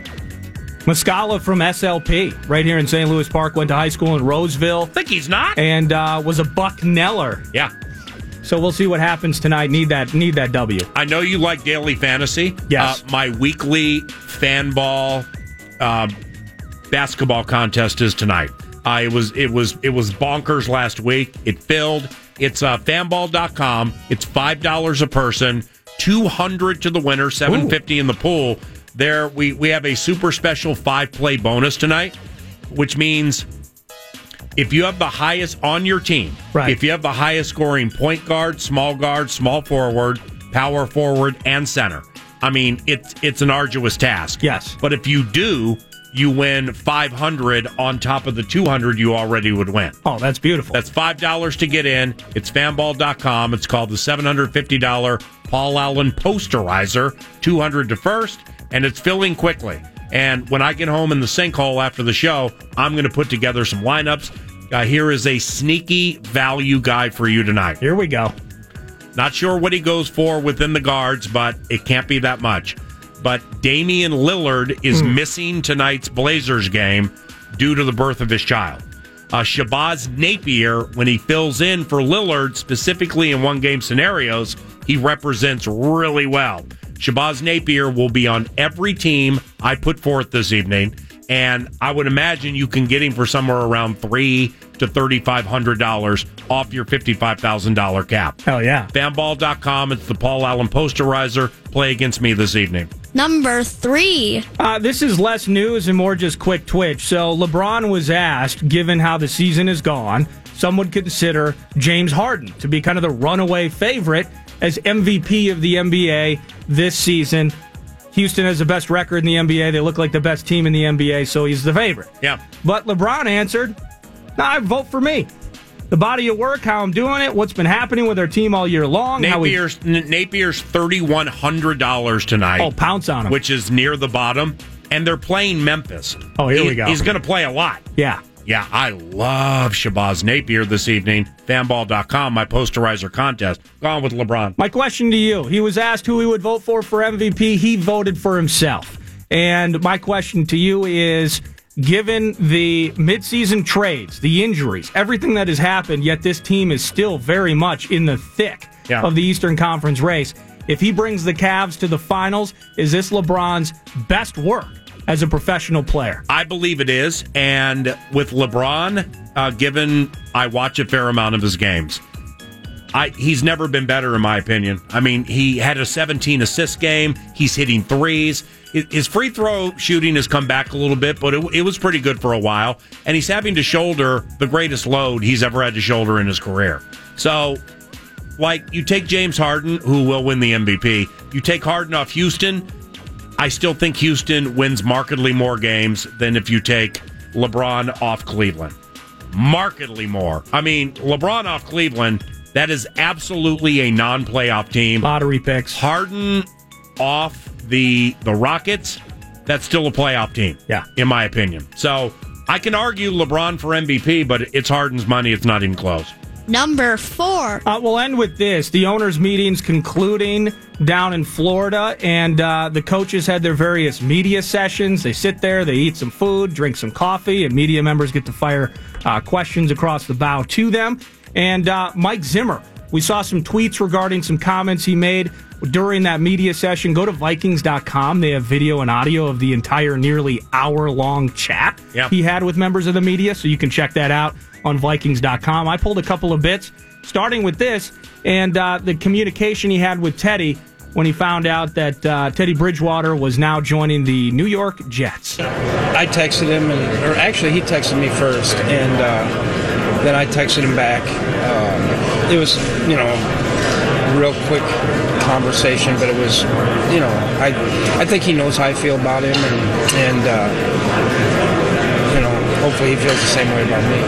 He loved Teddy. There's no doubt about it. Yeah. He continues on talking about what he was seeing on the practice field as Teddy was active again and working with the team versus some of the training staff reports he was receiving potentially a bit to the contrary. Here's that. I thought he was doing good in practice. The reports I'd get back from the medical people weren't as positive as I was about him. So, I mean, that's kind of how it came down, is that his knee wasn't, he still had some recovery to do. But when I watch him in practice, he moved well. I didn't see limitations, but, from what I was told, there was some. And to clarify that, the Vikings did not put an unhealthy Teddy Bridgewater on the field, but what they were talking about is referring to limitations that he may have had, work that he still had to do to get the mobility and the entire framework of a game that he brought to the field when they drafted him in the first round in 2014. Right. Your thoughts on Teddy Bridgewater and what the tough decision that the Vikings had to make, and now he moves on to the Jets? Well, yeah, I'm very fond of Teddy. I agree with everything the head coach just said, and the medical staff is going to be more advanced on what he can and cannot do during the course of a game. I think there's a brilliant opportunity for Bridgewater with the New York Jets to open eyes in the offseason and show that he's close to who he was as a division-winning quarterback compared to being a stat on a medical record in terms of every single move he makes and cautious motion that is taken. So it's difficult. It's very difficult because I wanted Teddy to be on this team as the backup quarterback, and for whatever the reason, they went with Trevor Siemian. And Siemian is more trustworthy at this stage of his career than Bridgewater. And the backup's not going to play because Cousins makes all the dances. Yeah. So best of luck to Teddy. That's all I got, my man. When 9 to noon continues, the Burke bit becomes Burke on the beach. Matt is in Florida with his family, but we'll still join 9 to noon for a segment to discuss what is kind of a controversial rule change in the National Football League involving lowering the helmet, plus more. When 9 to noon continues, from the Bryan Heating and Cooling Studios, you're listening to the band. You're listening to PA. When Muhammad Ali was down, did you count him out? When Jiminy Cricket was down, did you count him out? This is the game, Doug! Woo! On the Fan.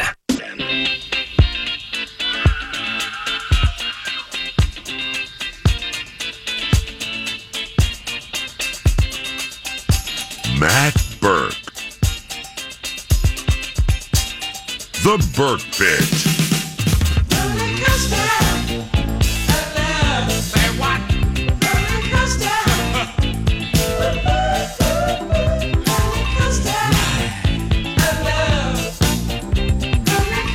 The Burke Bit. Matthew, it's Paul Allen. How are you? Excellent, Paul Allen. How are you? How's Burke at the beach? It's not so bad. It's temperature's high, SPF is high, fun level's high, stress is low. So Florida overall is a W as of now. It's a W. It's only day one, but it's a W. How can I get personal? Yeah, please do. When you have a stable of 8 kids and a wife, how does flying work when it comes to taking a vacation? Oh, you just got to embrace it. I do. I mean, it's fun. I really do. I attack it, and I look at the terror on people's faces when we get on the plane. My kids are freaking out. People look at me funny. I just kind of look at them and shrug and say, what do you want me to do about it? This is what it is.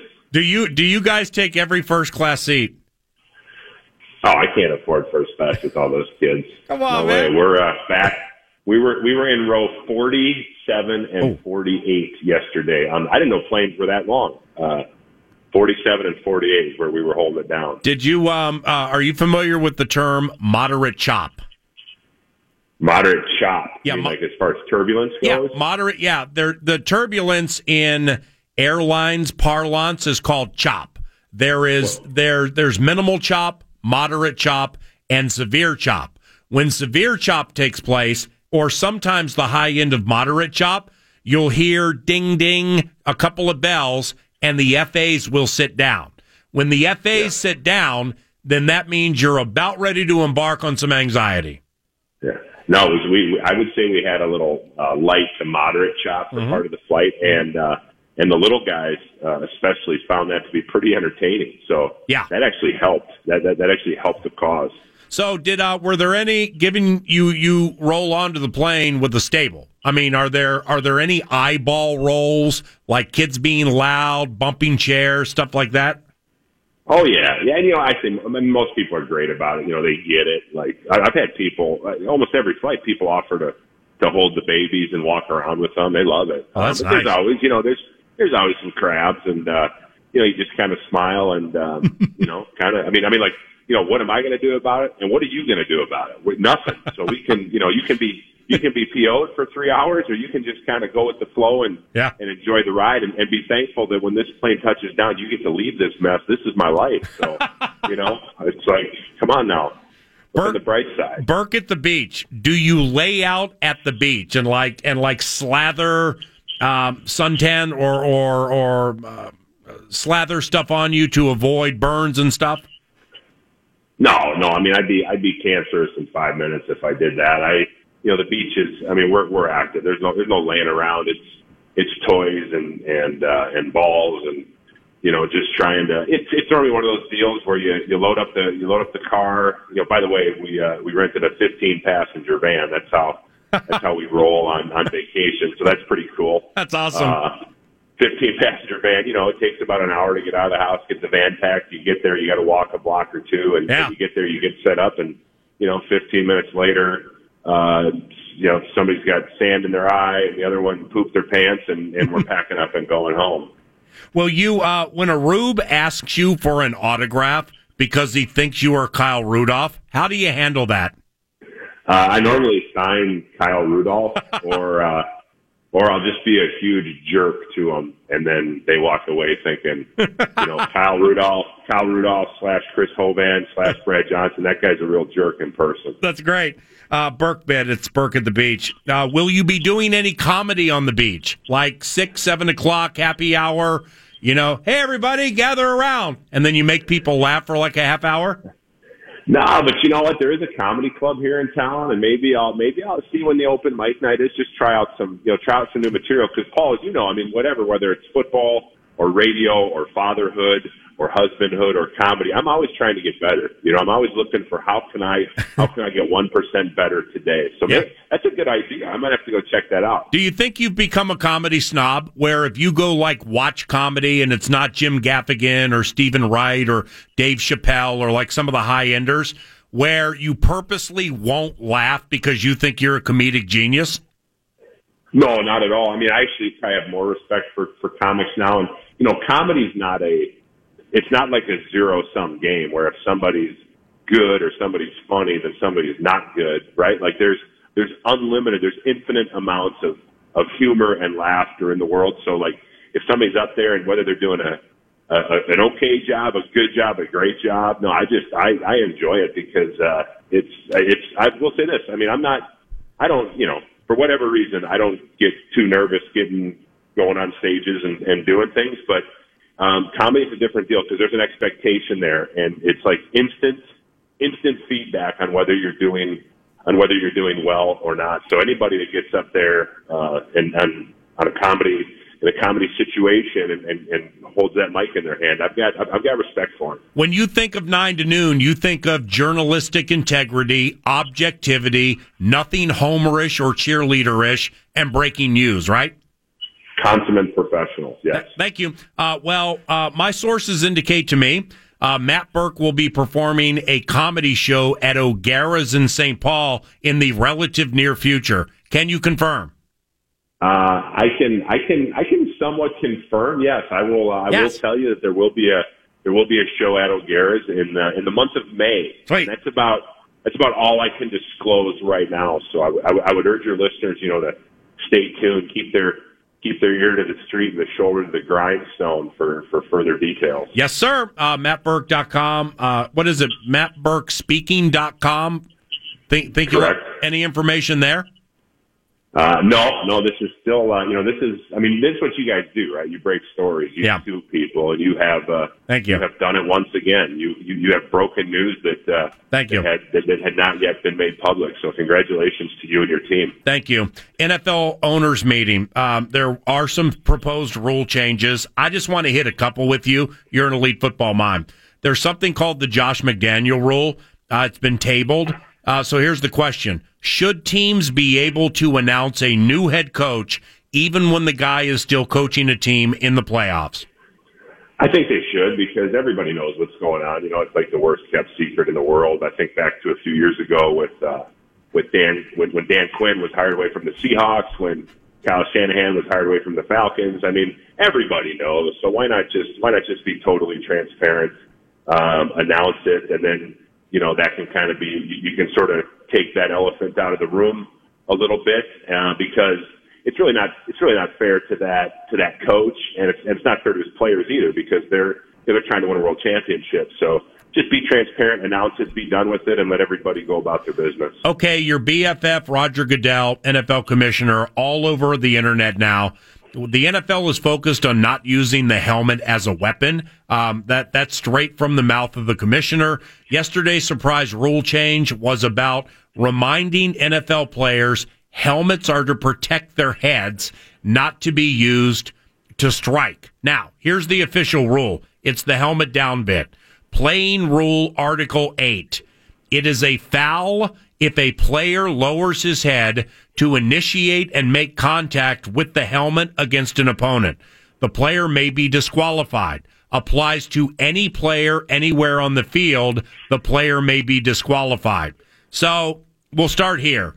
Clearly, it's another step to take the head out of the game, right? Yeah, and I applaud them for continuing on that path. It started about 6 years ago, and they've continued to do it, and progress has been made.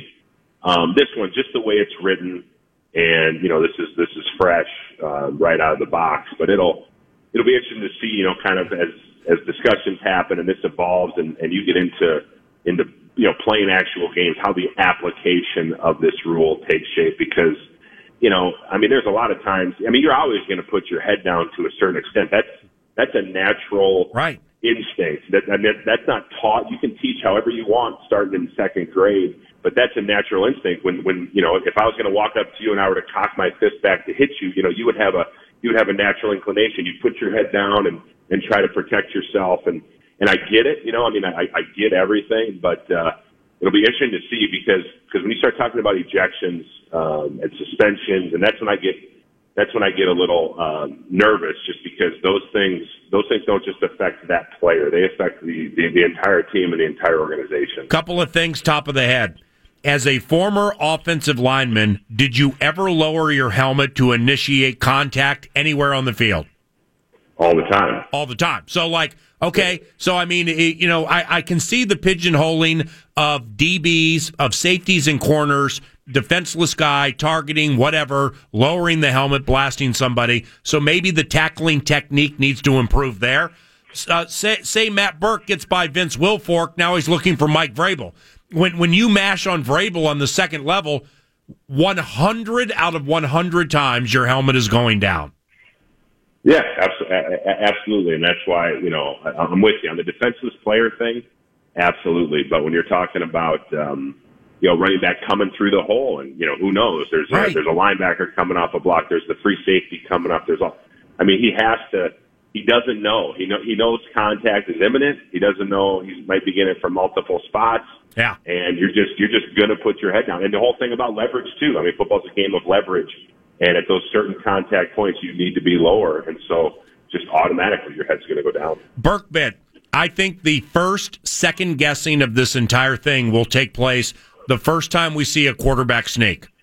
Seriously. On a quarterback sneak, like the freaking helmet's not going to go down to mash on the defender at the goal line. Yeah, I was actually, when you were explaining the rule, I was thinking about goal line situations or short yardage. Your eyes are straight down, and so it'll be interesting to see how it's enforced and how it's applied. These things. Again, I just kind of read the article like everybody else, and this thing's still probably a little bit pliable, and but I do think that it's again it's that effort to do the right thing, and with everything that happens in the NFL, right, it trickles down to all levels of football. So it's a good idea. It's well intentioned. Just have to make sure that it goes into application properly. It's Burke at the Beach. Couple of quickies to close. Quentin Nelson from Notre Dame is projected to be the first offensive lineman selected in the Dallas draft. Cool. He's a guard. Is it still taboo to draft a guard super high in drafts? It depends. I mean, yes, it normally is, because normally the stud offensive linemen in college play tackle, but Notre Dame had a really good left tackle as well. His name escapes me, but McGlinchey. So he was able to play inside, and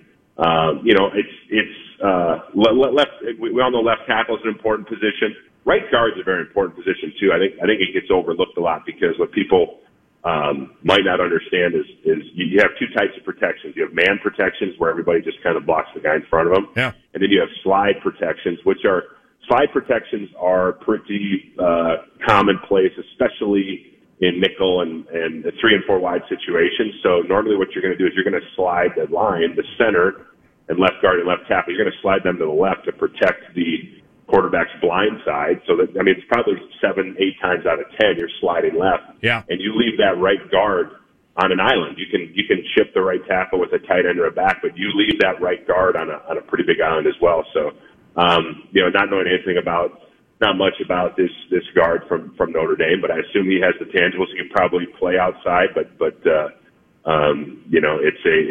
an ever, right now it's kind of one of those positions that's being recognized and getting some of its due that I think it deserves. And last one, it plays into the fact the 3 technique spot is becoming maybe the most important part of a defense. I'm not kidding you. Vikings signed Sheldon Richardson. Rams are going to use 2-3 techniques in Aaron Donald and Ndamukong Suh. The Eagles use Fletcher Cox and undersized Brandon Graham as defensive tackles in big spots. Thus, the need for high-end guards is making more sense, right? Absolutely. How about the way the NFC's shaping up? I think for a while the AFC kind of had some more top tier teams, but you look at obviously the Vikings.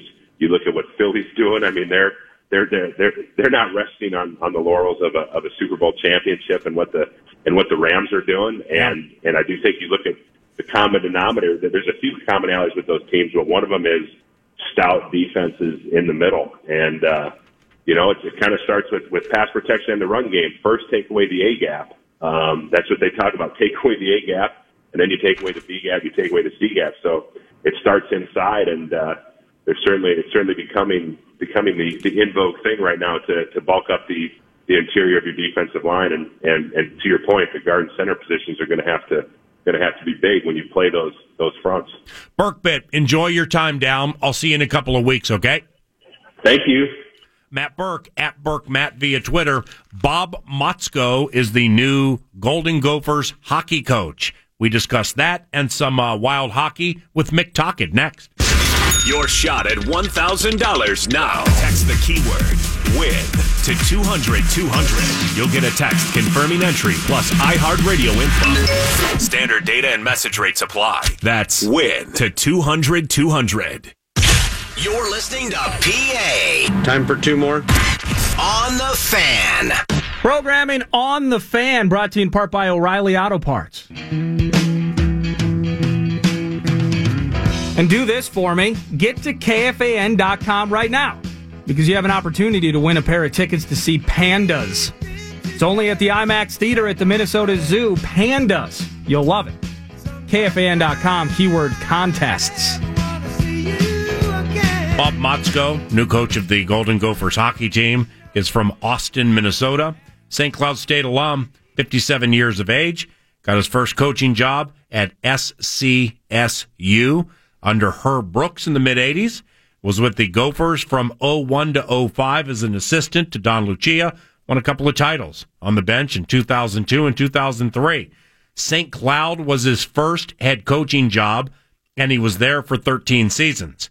Led Team USA to its fourth gold medal in the World Juniors last year as the head coach. Led St. Cloud to 6 WCHA Final Five appearances, 3 NCHC Frozen Faceoffs, 8 NCAA tournament appearances, and 1 NCAA Frozen Four bid in 2013, losing to Quinnipiac in the semis. WCHA Coach of the Year twice, NCHC Herb Brooks Coach of the Year twice, 2014 and 2018.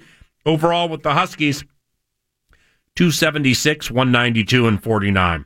To talk about that and analyze said hire, in studio, Golden Gophers hockey immortality, Pat Micheletti. Pat, Paul Allen. Hi, Paul Allen. Scarves up. Scarves up. Motzko, your thoughts?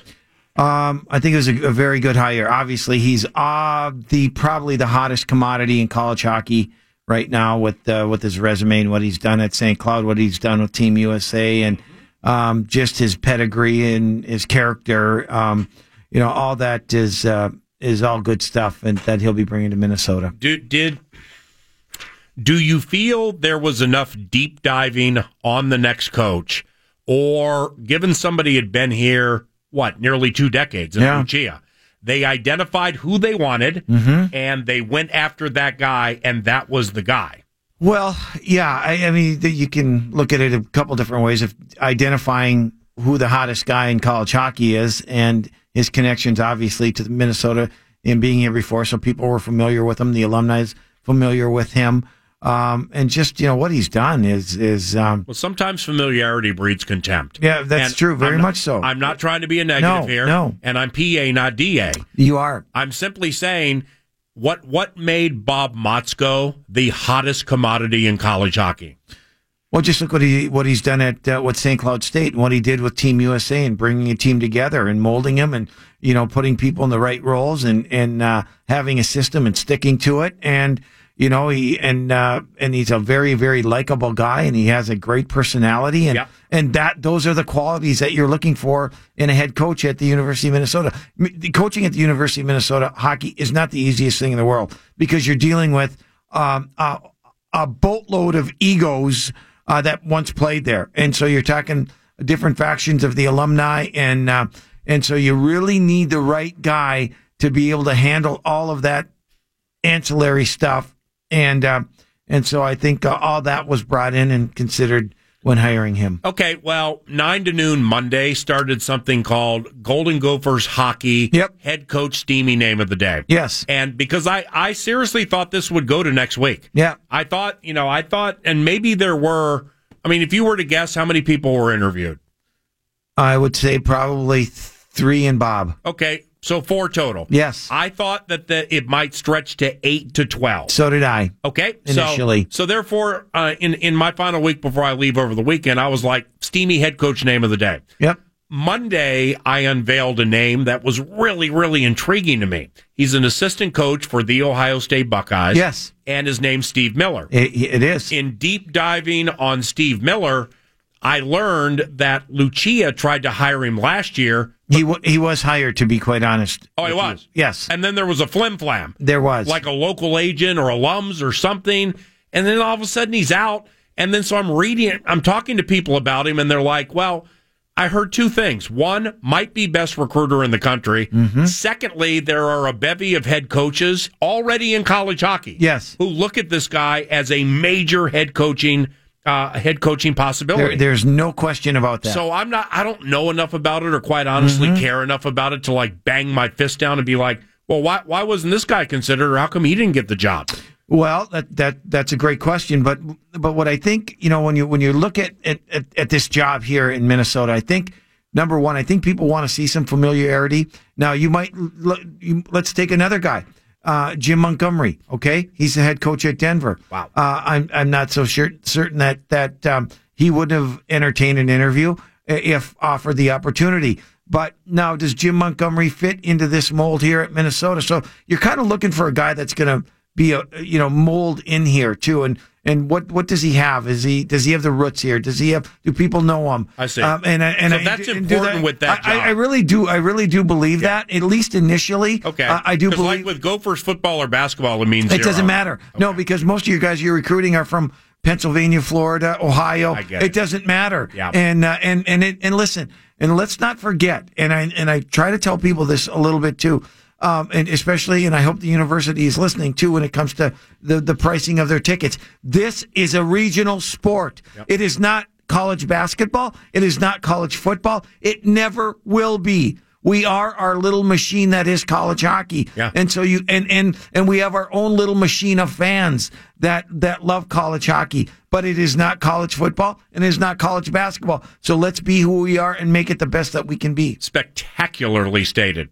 So, like, if I'm a student at the U, yes, and I want to go to 3M Mariucci bit, what does it cost? I don't know that. I know it's. I can tell you right now, it needs to cost $5. It needs to cost $5, or it needs to be free, or put into their, excuse me, into their, their tuition bit. No, well, whatever. I don't know. However, it'll be $5. Okay, put $5 on there then. Yeah, exactly, and have people lined up to get in and get general admission seats and go crazy and go wild. Right. Because that's what college sports is all about. That's what college hockey is all about. Now you know I'm an elite Michigan Tech mind, right?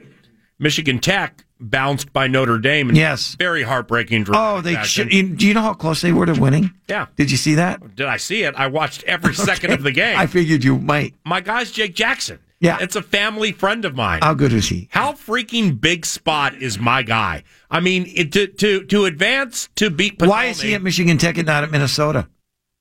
You have to ask Don Lucia. Right. I have no idea. I mean, he was drafted in the 7th. He went to Tartan High School in Oakdale. Right. I think he was Mr. Hockey candidate. Probably. But he didn't win. No. Then Tough to win. He was drafted in the 7th round by the Sharks. So then he did the AHL bit, the whatever. No, not the AHL, but yeah. You know what I'm saying? Yeah. USHL. Yes. Whatever. Yep. ECAC, whatever. Yeah, NAHL. Yep. He went that route. Yep. So now he's one of those quasi-older kids in college hockey we talked about last week. He played for something called the Nanaimo Clippers for 2 years. Yeah. And then he went to Michigan Tech.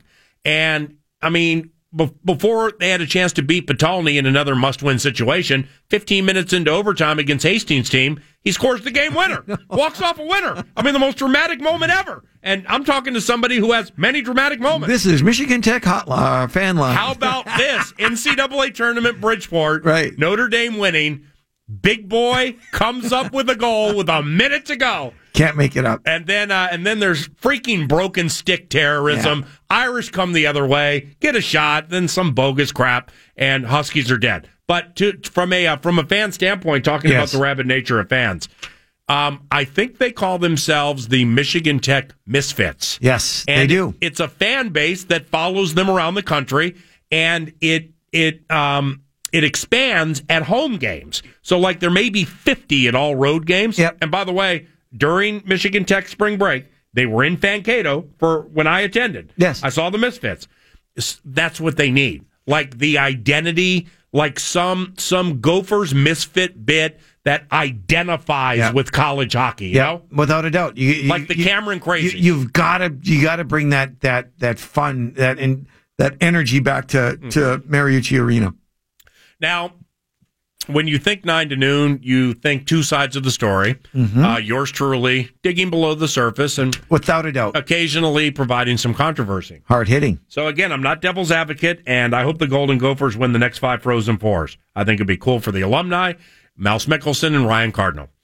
Motzko's postseason record is niet. Yeah, it has some negativity to it. Sure does. But that's like over X amount of years. It's not just like recently or whatever. Mm-hmm. Number 1 seed just bounced by Air Force. One seed getting bounced by a 16 does not a next job make.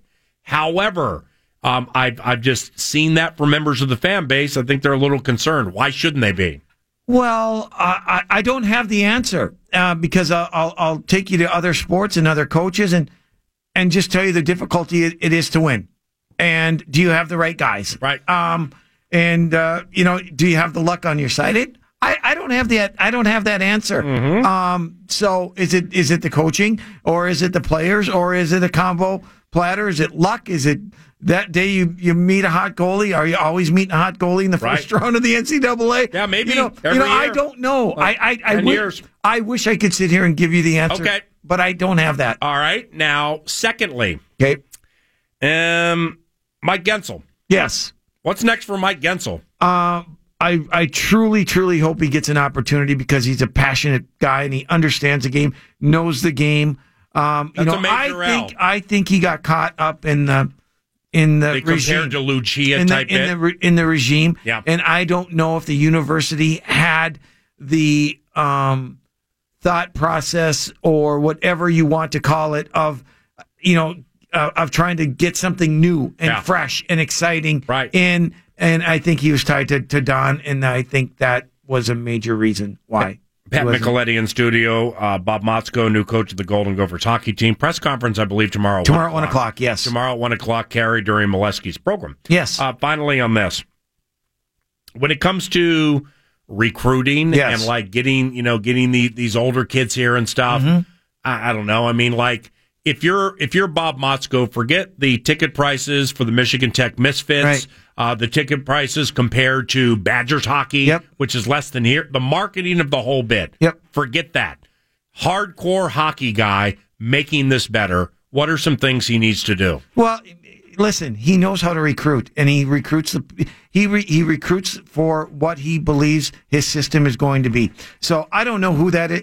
It's not for me to tell him, well, you need this guy, or you need that guy, or you need this guy. Yeah. You know what? He's got to. I think, in what he'll do too is he'll use his alumni to recruit guys that he wants to recruit and try to get in here. But and as far as putting a team together, that's getting character, it's getting talent, it's getting all of those things you need. That's on him. That's why he's the head coach, and that's why I'm just here to support him. Hasn't it just dramatically changed? I mean, really over the last 5 or 10 years. I mean, seriously, do you, if you are a coach looking to win at a high level for many years, do you need to be at Braemar to watch a 10-year-old play? No. Or 11 or 12? I personally, you got to I get don't that think so. kind of a jump on it? I think it's crazy. I absolutely. I think if you're the University of Minnesota, and this may sound arrogant, but if you're at the University of Minnesota and you want to be a Gopher, you will just continue on your path. And when it's time to be a Gopher, you will be selected to be a Gopher, or have the opportunity to be a Gopher. I think that's kind of lost. I think it's kind of right. I think here with some of the players, they don't understand the presence of being a University of Minnesota Gopher alum. And when I came, and I've told this story to everybody, my whole motivation was not letting down the guys who played before me. And so I could walk away saying, guess what? I was classy. I represented the U very well. I represented the guys that played here before me very well. And I can walk away saying, all the other, everything else, the stats and all that is gravy. But did I represent the university the way it should be represented and have pride in the guys who wore number 26 before me? And if you are walking some of these prospects or potential recruits or whatever around Mariucci, seriously, and I know I'm on your jock about this, but I think it's really cool. You can look at that mural and say, that's me. And a lot went into being on this. And guess what? There's this guy and this guy and this guy, and you could be next. Yeah, absolutely. That's fresh. It is. And I think Bob understands the fact that he's got an alumni base here that should market this metro area, that should own this metro area, that the alumni is willing to help this program in any way they possibly can. And I think he'll do that. So. Dumba lost a guy in single coverage last night in overtime. Oh, he did. But it was nullified because of the offside. Yeah. But it was like the same spot as Marchand. Yeah. Marchand or Marchand? Marchand. It was the same spot.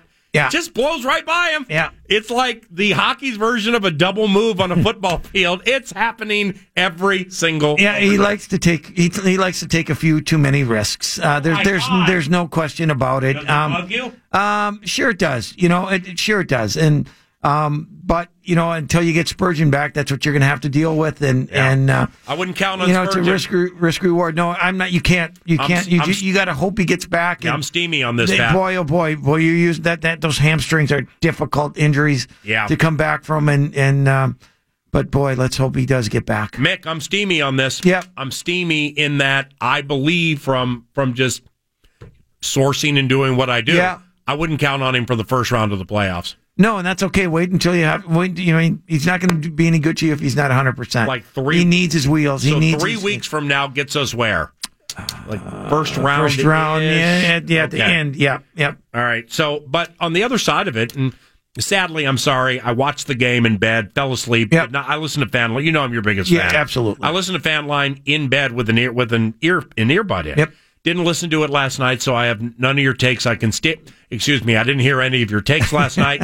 But what were some of your takes off the game? Because personally, my casual hockey viewpoint on things, I love how this team's playing right now. Listen, I said this last night. I said, boy, anybody not being happy with the way the result ended out last night, I think is a little crazy because they lose in a shootout. Okay, the shootout, but you know what? You're going into a team that lost 3 in a row, the Nashville Predators. Yep. It is honestly one of the best teams in the National Hockey League. Might be the best team in the league without a doubt. Niet. Yeah, that's a good. Hey, we can debate that. I love Winnipeg. in a very hostile building, Biggie in a Funk. team that plays very, very hard.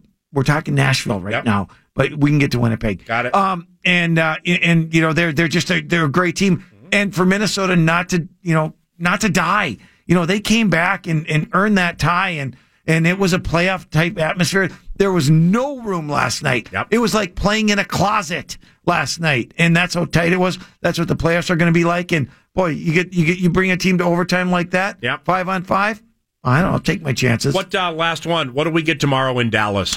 A weird team, a team that have they given up on their coach? Have they given up on they're playing a backup goaltender who's making $5 million, who's terrible. Who's that? Leitinen. I let everything in. Yeah. Alex. But I know I need work on. No, I'm going to use it tomorrow. Box in the box. My material. Hey, letting everything in. You want to shoot for this 100? So they're a team that's struggling. They did win last night over Philadelphia, but Really? They're a team that is really trying to find themselves. And Minnesota can really put the hurt on them in their next 2 back-to-back. They have back-to-back with them. So let's take care of them. Appreciate you. Thank you. You're on the program today at what time? Noon to 1 with Molesky. Yes. Minnesota Fan Line, the afternoon version with Molesky and Micheletti, also discussing more on the Gophers head coaching hire. And I hope you like your gift. My gift of an Alex Stalock bobblehead from Iowa Wild. Scarves up, Iowa Scarves Wild. up from Iron Range to Albert Lee. Scarves up from what to what? The Iron Range to Albert Lee. Scarves up, Albert Lee. Scarves up. Scarves up. You're listening to PA. Minnesota Vikings head coach Mike Zimmer Does anybody joins us. listen to this? Seriously? What? Does anybody listen to this? This radio show? Yeah. I don't know. What do you think? I don't know. I don't listen to it. On the Fan. Wisdom Wednesday. Wait until tomorrow. Got some Wisdom Wednesday wisdom for us? I certainly do. I have one to get out of the way quickly. It just popped up 3 minutes ago on Twitter. All right, perfect. It's the NHL Professor, at NHL Professor, with whom I tweet a fair amount, and I know he's either Winnipeg-based or a Winnipeg Jets fan. So whenever there's a hockey-related segment and I tweet out the set list, at NHL Professor is always there. And God bless the individual. Seems like a super nice individual. Comes right at me here. PA, I have to break it to you. If you don't understand how the USHL, NAHL is different from the AHL and ECHL, you are not an elite hockey mind. Half the NHL comes from the CHL, and you don't even know what that is. Hashtag not elite. Wisdom Wednesday. NHL Professor, here's my wisdom for you. You handle the amateurs, I'll handle the pros. You focus on the CHL, I'll focus on the NHL. And that is my first submission for Wisdom Wednesday. I look at the Wolves. The coach may be Grizzly, impacting the development of the kids, but none of that matters right now, my young multimillionaire athletes. Him being a jerk to you means nothing when you blow games against awful teams that don't want to win. When you're a special guest at the NBA Lottery Draft Show in New York this summer, no one's going to feel bad for you that the coach never smiles. The fan base will only remember you lost games to teams like the Grizzlies, the Hawks, the Nets, the Magic. Flopped your way out of the postseason. Wolves haven't sniffed the postseason since 2004. So play for you. Play for Taj. Play for Belly. Play for Teague. Play for Jimmy, even if he's a Richard to you. Play for Crunch. Win despite the coach. Win because you're highly touted offensive threats. Be aggressive, mash on the inferior, and pray you don't face the Rockets in round one. Wisdom Wednesday. My tidbit is I'm beginning to believe when it comes to recruiting specifically for college hockey. Yes. And like in this state, after chatting with Mick Tocchet about Golden Gophers recruiting and kids who are 10, 11, 12, 13, 14, whatever, wanting to be a Gopher, wanting to go to the U, University of Minnesota. I'm beginning to think sneaky MVPs in this equation. I mean, coaches, assistant coaches, players, friends, dogs, family members, alums, they all matter. You know who's kind of the sneaky MVP in this equation? The people running the team's Twitter accounts. Yeah. I'm not kidding you. Because it's like if you're super creative and clever, like the Twitter person for Maryland, Baltimore County and that basketball team. I mean, there was like a Sports Illustrated bit done on him after they beat Virginia. Because he put an L on Seth Davis. You have as much a chance to pull the millennials to your school than seeing Darby Hendrickson on a freaking mural and having to ask who he is. So beef up and bone up on the people you have running your social media accounts if you are looking to recruit high-end millennials, because sadly, but nevertheless, it matters. Wisdom Wednesday. To the fans, don't be mad at Matt Dumba. Yes, he's been bad in overtime. Yes, he was bailed out by an offside call in Nashville. Yes, he turns the puck over in big spots at various times. It isn't Dumba's fault that Jared Spurgeon is injured. If Jared is healthy, Dumba isn't out there getting put in quicksand by the adversary. The team is playing well. Team is playoff bound. Team will be getting Spurgeon back. Matt Dumba can be great. He can be a great liability. On a Wednesday when it's 50 out and their sun's out and we're about to endure a month of clouds and rain, take a moment to soak in the UV rays and thank God for Eric Stahl. Wisdom Wednesday. Drafting guards is not a bad idea, and I talked myself into this with the Burke on the Beach bit.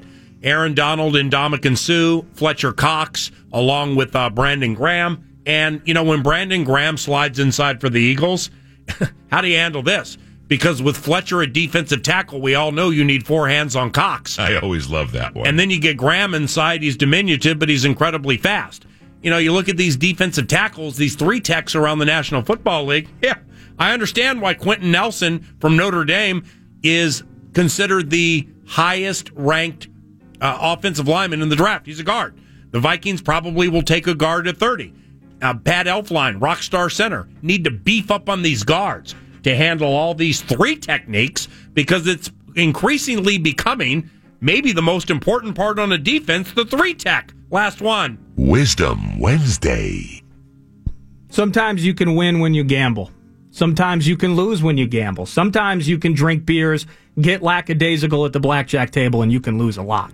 Really? Don't get cocky. Monuments have been made on the overconfidence of intoxicated bettors. Someday, when Canterbury opens up Nordo's Memorial Lounge on the third level with a picture of me curled up in the fetal position under a $10 table, just remember what I told you. Sometimes you eat the bear, sometimes the bear eats you. Be cool, and don't lose all your money. Wisdom Wednesday. Why don't you give me half the money you were going to bet? Then we'll go out back, I'll kick you in the nuts, and we'll call it a day. What in the hell was that? You were on fire. I got with the boss to give you a card key to the money room. I'm still up, but we took a serious loss over the weekend. At Canterbury? At Canterbury. Yes. I mean, excuse me, I'm sorry. It was Saturday night. What? Were you hanging with people and drinking? That's the problem. Oh, my God. Big mistake. I've told you it needs to be a business transaction. Exactly. You go in there focused to beat somebody and take their money. Yep. You don't wear a freaking lampshade with L's at a casino absorbing alcohol. Mm-hmm. Because then you probably will lose. And I did. Damn it. I'm all good. You'll get them next time. We'll get them next time. Vox in the Box tomorrow. We start the show with Boudreaux. I'm Paul Allen from the Bryan Heating and Cooling Studios. Time for the producer to put a wrap on the jump. Thanks to the Paddy Wagon for sponsoring the 9 to noon wraps. And stay tuned. I got a Scarves Up related giveaway to get to in just a moment. Scarves Up, Minnesota! The Burke bit in a Floridian paradise where his throne sits. Sun shines and deep thoughts on helmet hits. Sauce with the name game, sneaking peeks at draft meet. Throws a tantrum and leaves early after breaking his seat. Motzko now dons the maroon and gold, replacing the Don. Can he win and recruit at 57 years old? Opinions needed from elite hockey minds on all this. And no, I'm not talking about Kevin Fallness. Gleaming high on the baseball squad, plenty of L's in the division over which to run roughshod. 9 to noon resemble beach whales more than beach bods. On the couch, sinkhole wolves get the nod. Well, you have a gambling problem. Scarves Up giveaway. I got tickets to this weekend's a 4-pack of tickets to Minnesota United FC in Atlanta at TCF Bank Stadium Saturday at 7 p.m. First person to call me, 651-989-5326, 800-320-5326, and answer this trivia question. On their home win 2 weeks ago against Chicago, who scored the game winner in the 66th minute? 651-989-5326, 800-320-5326. Give me the name of that game-winning scorer. I got a 4-pack of tickets to Loons in Atlanta, Saturday at TCF, 9 to noon. Vox in the Box tomorrow at the X. Be back with us. We love you. If it's good news or money, leave a message. To listen back to a podcast of today's show, visit the Paul Allen channel on the iHeartRadio app or go to KFAN.com.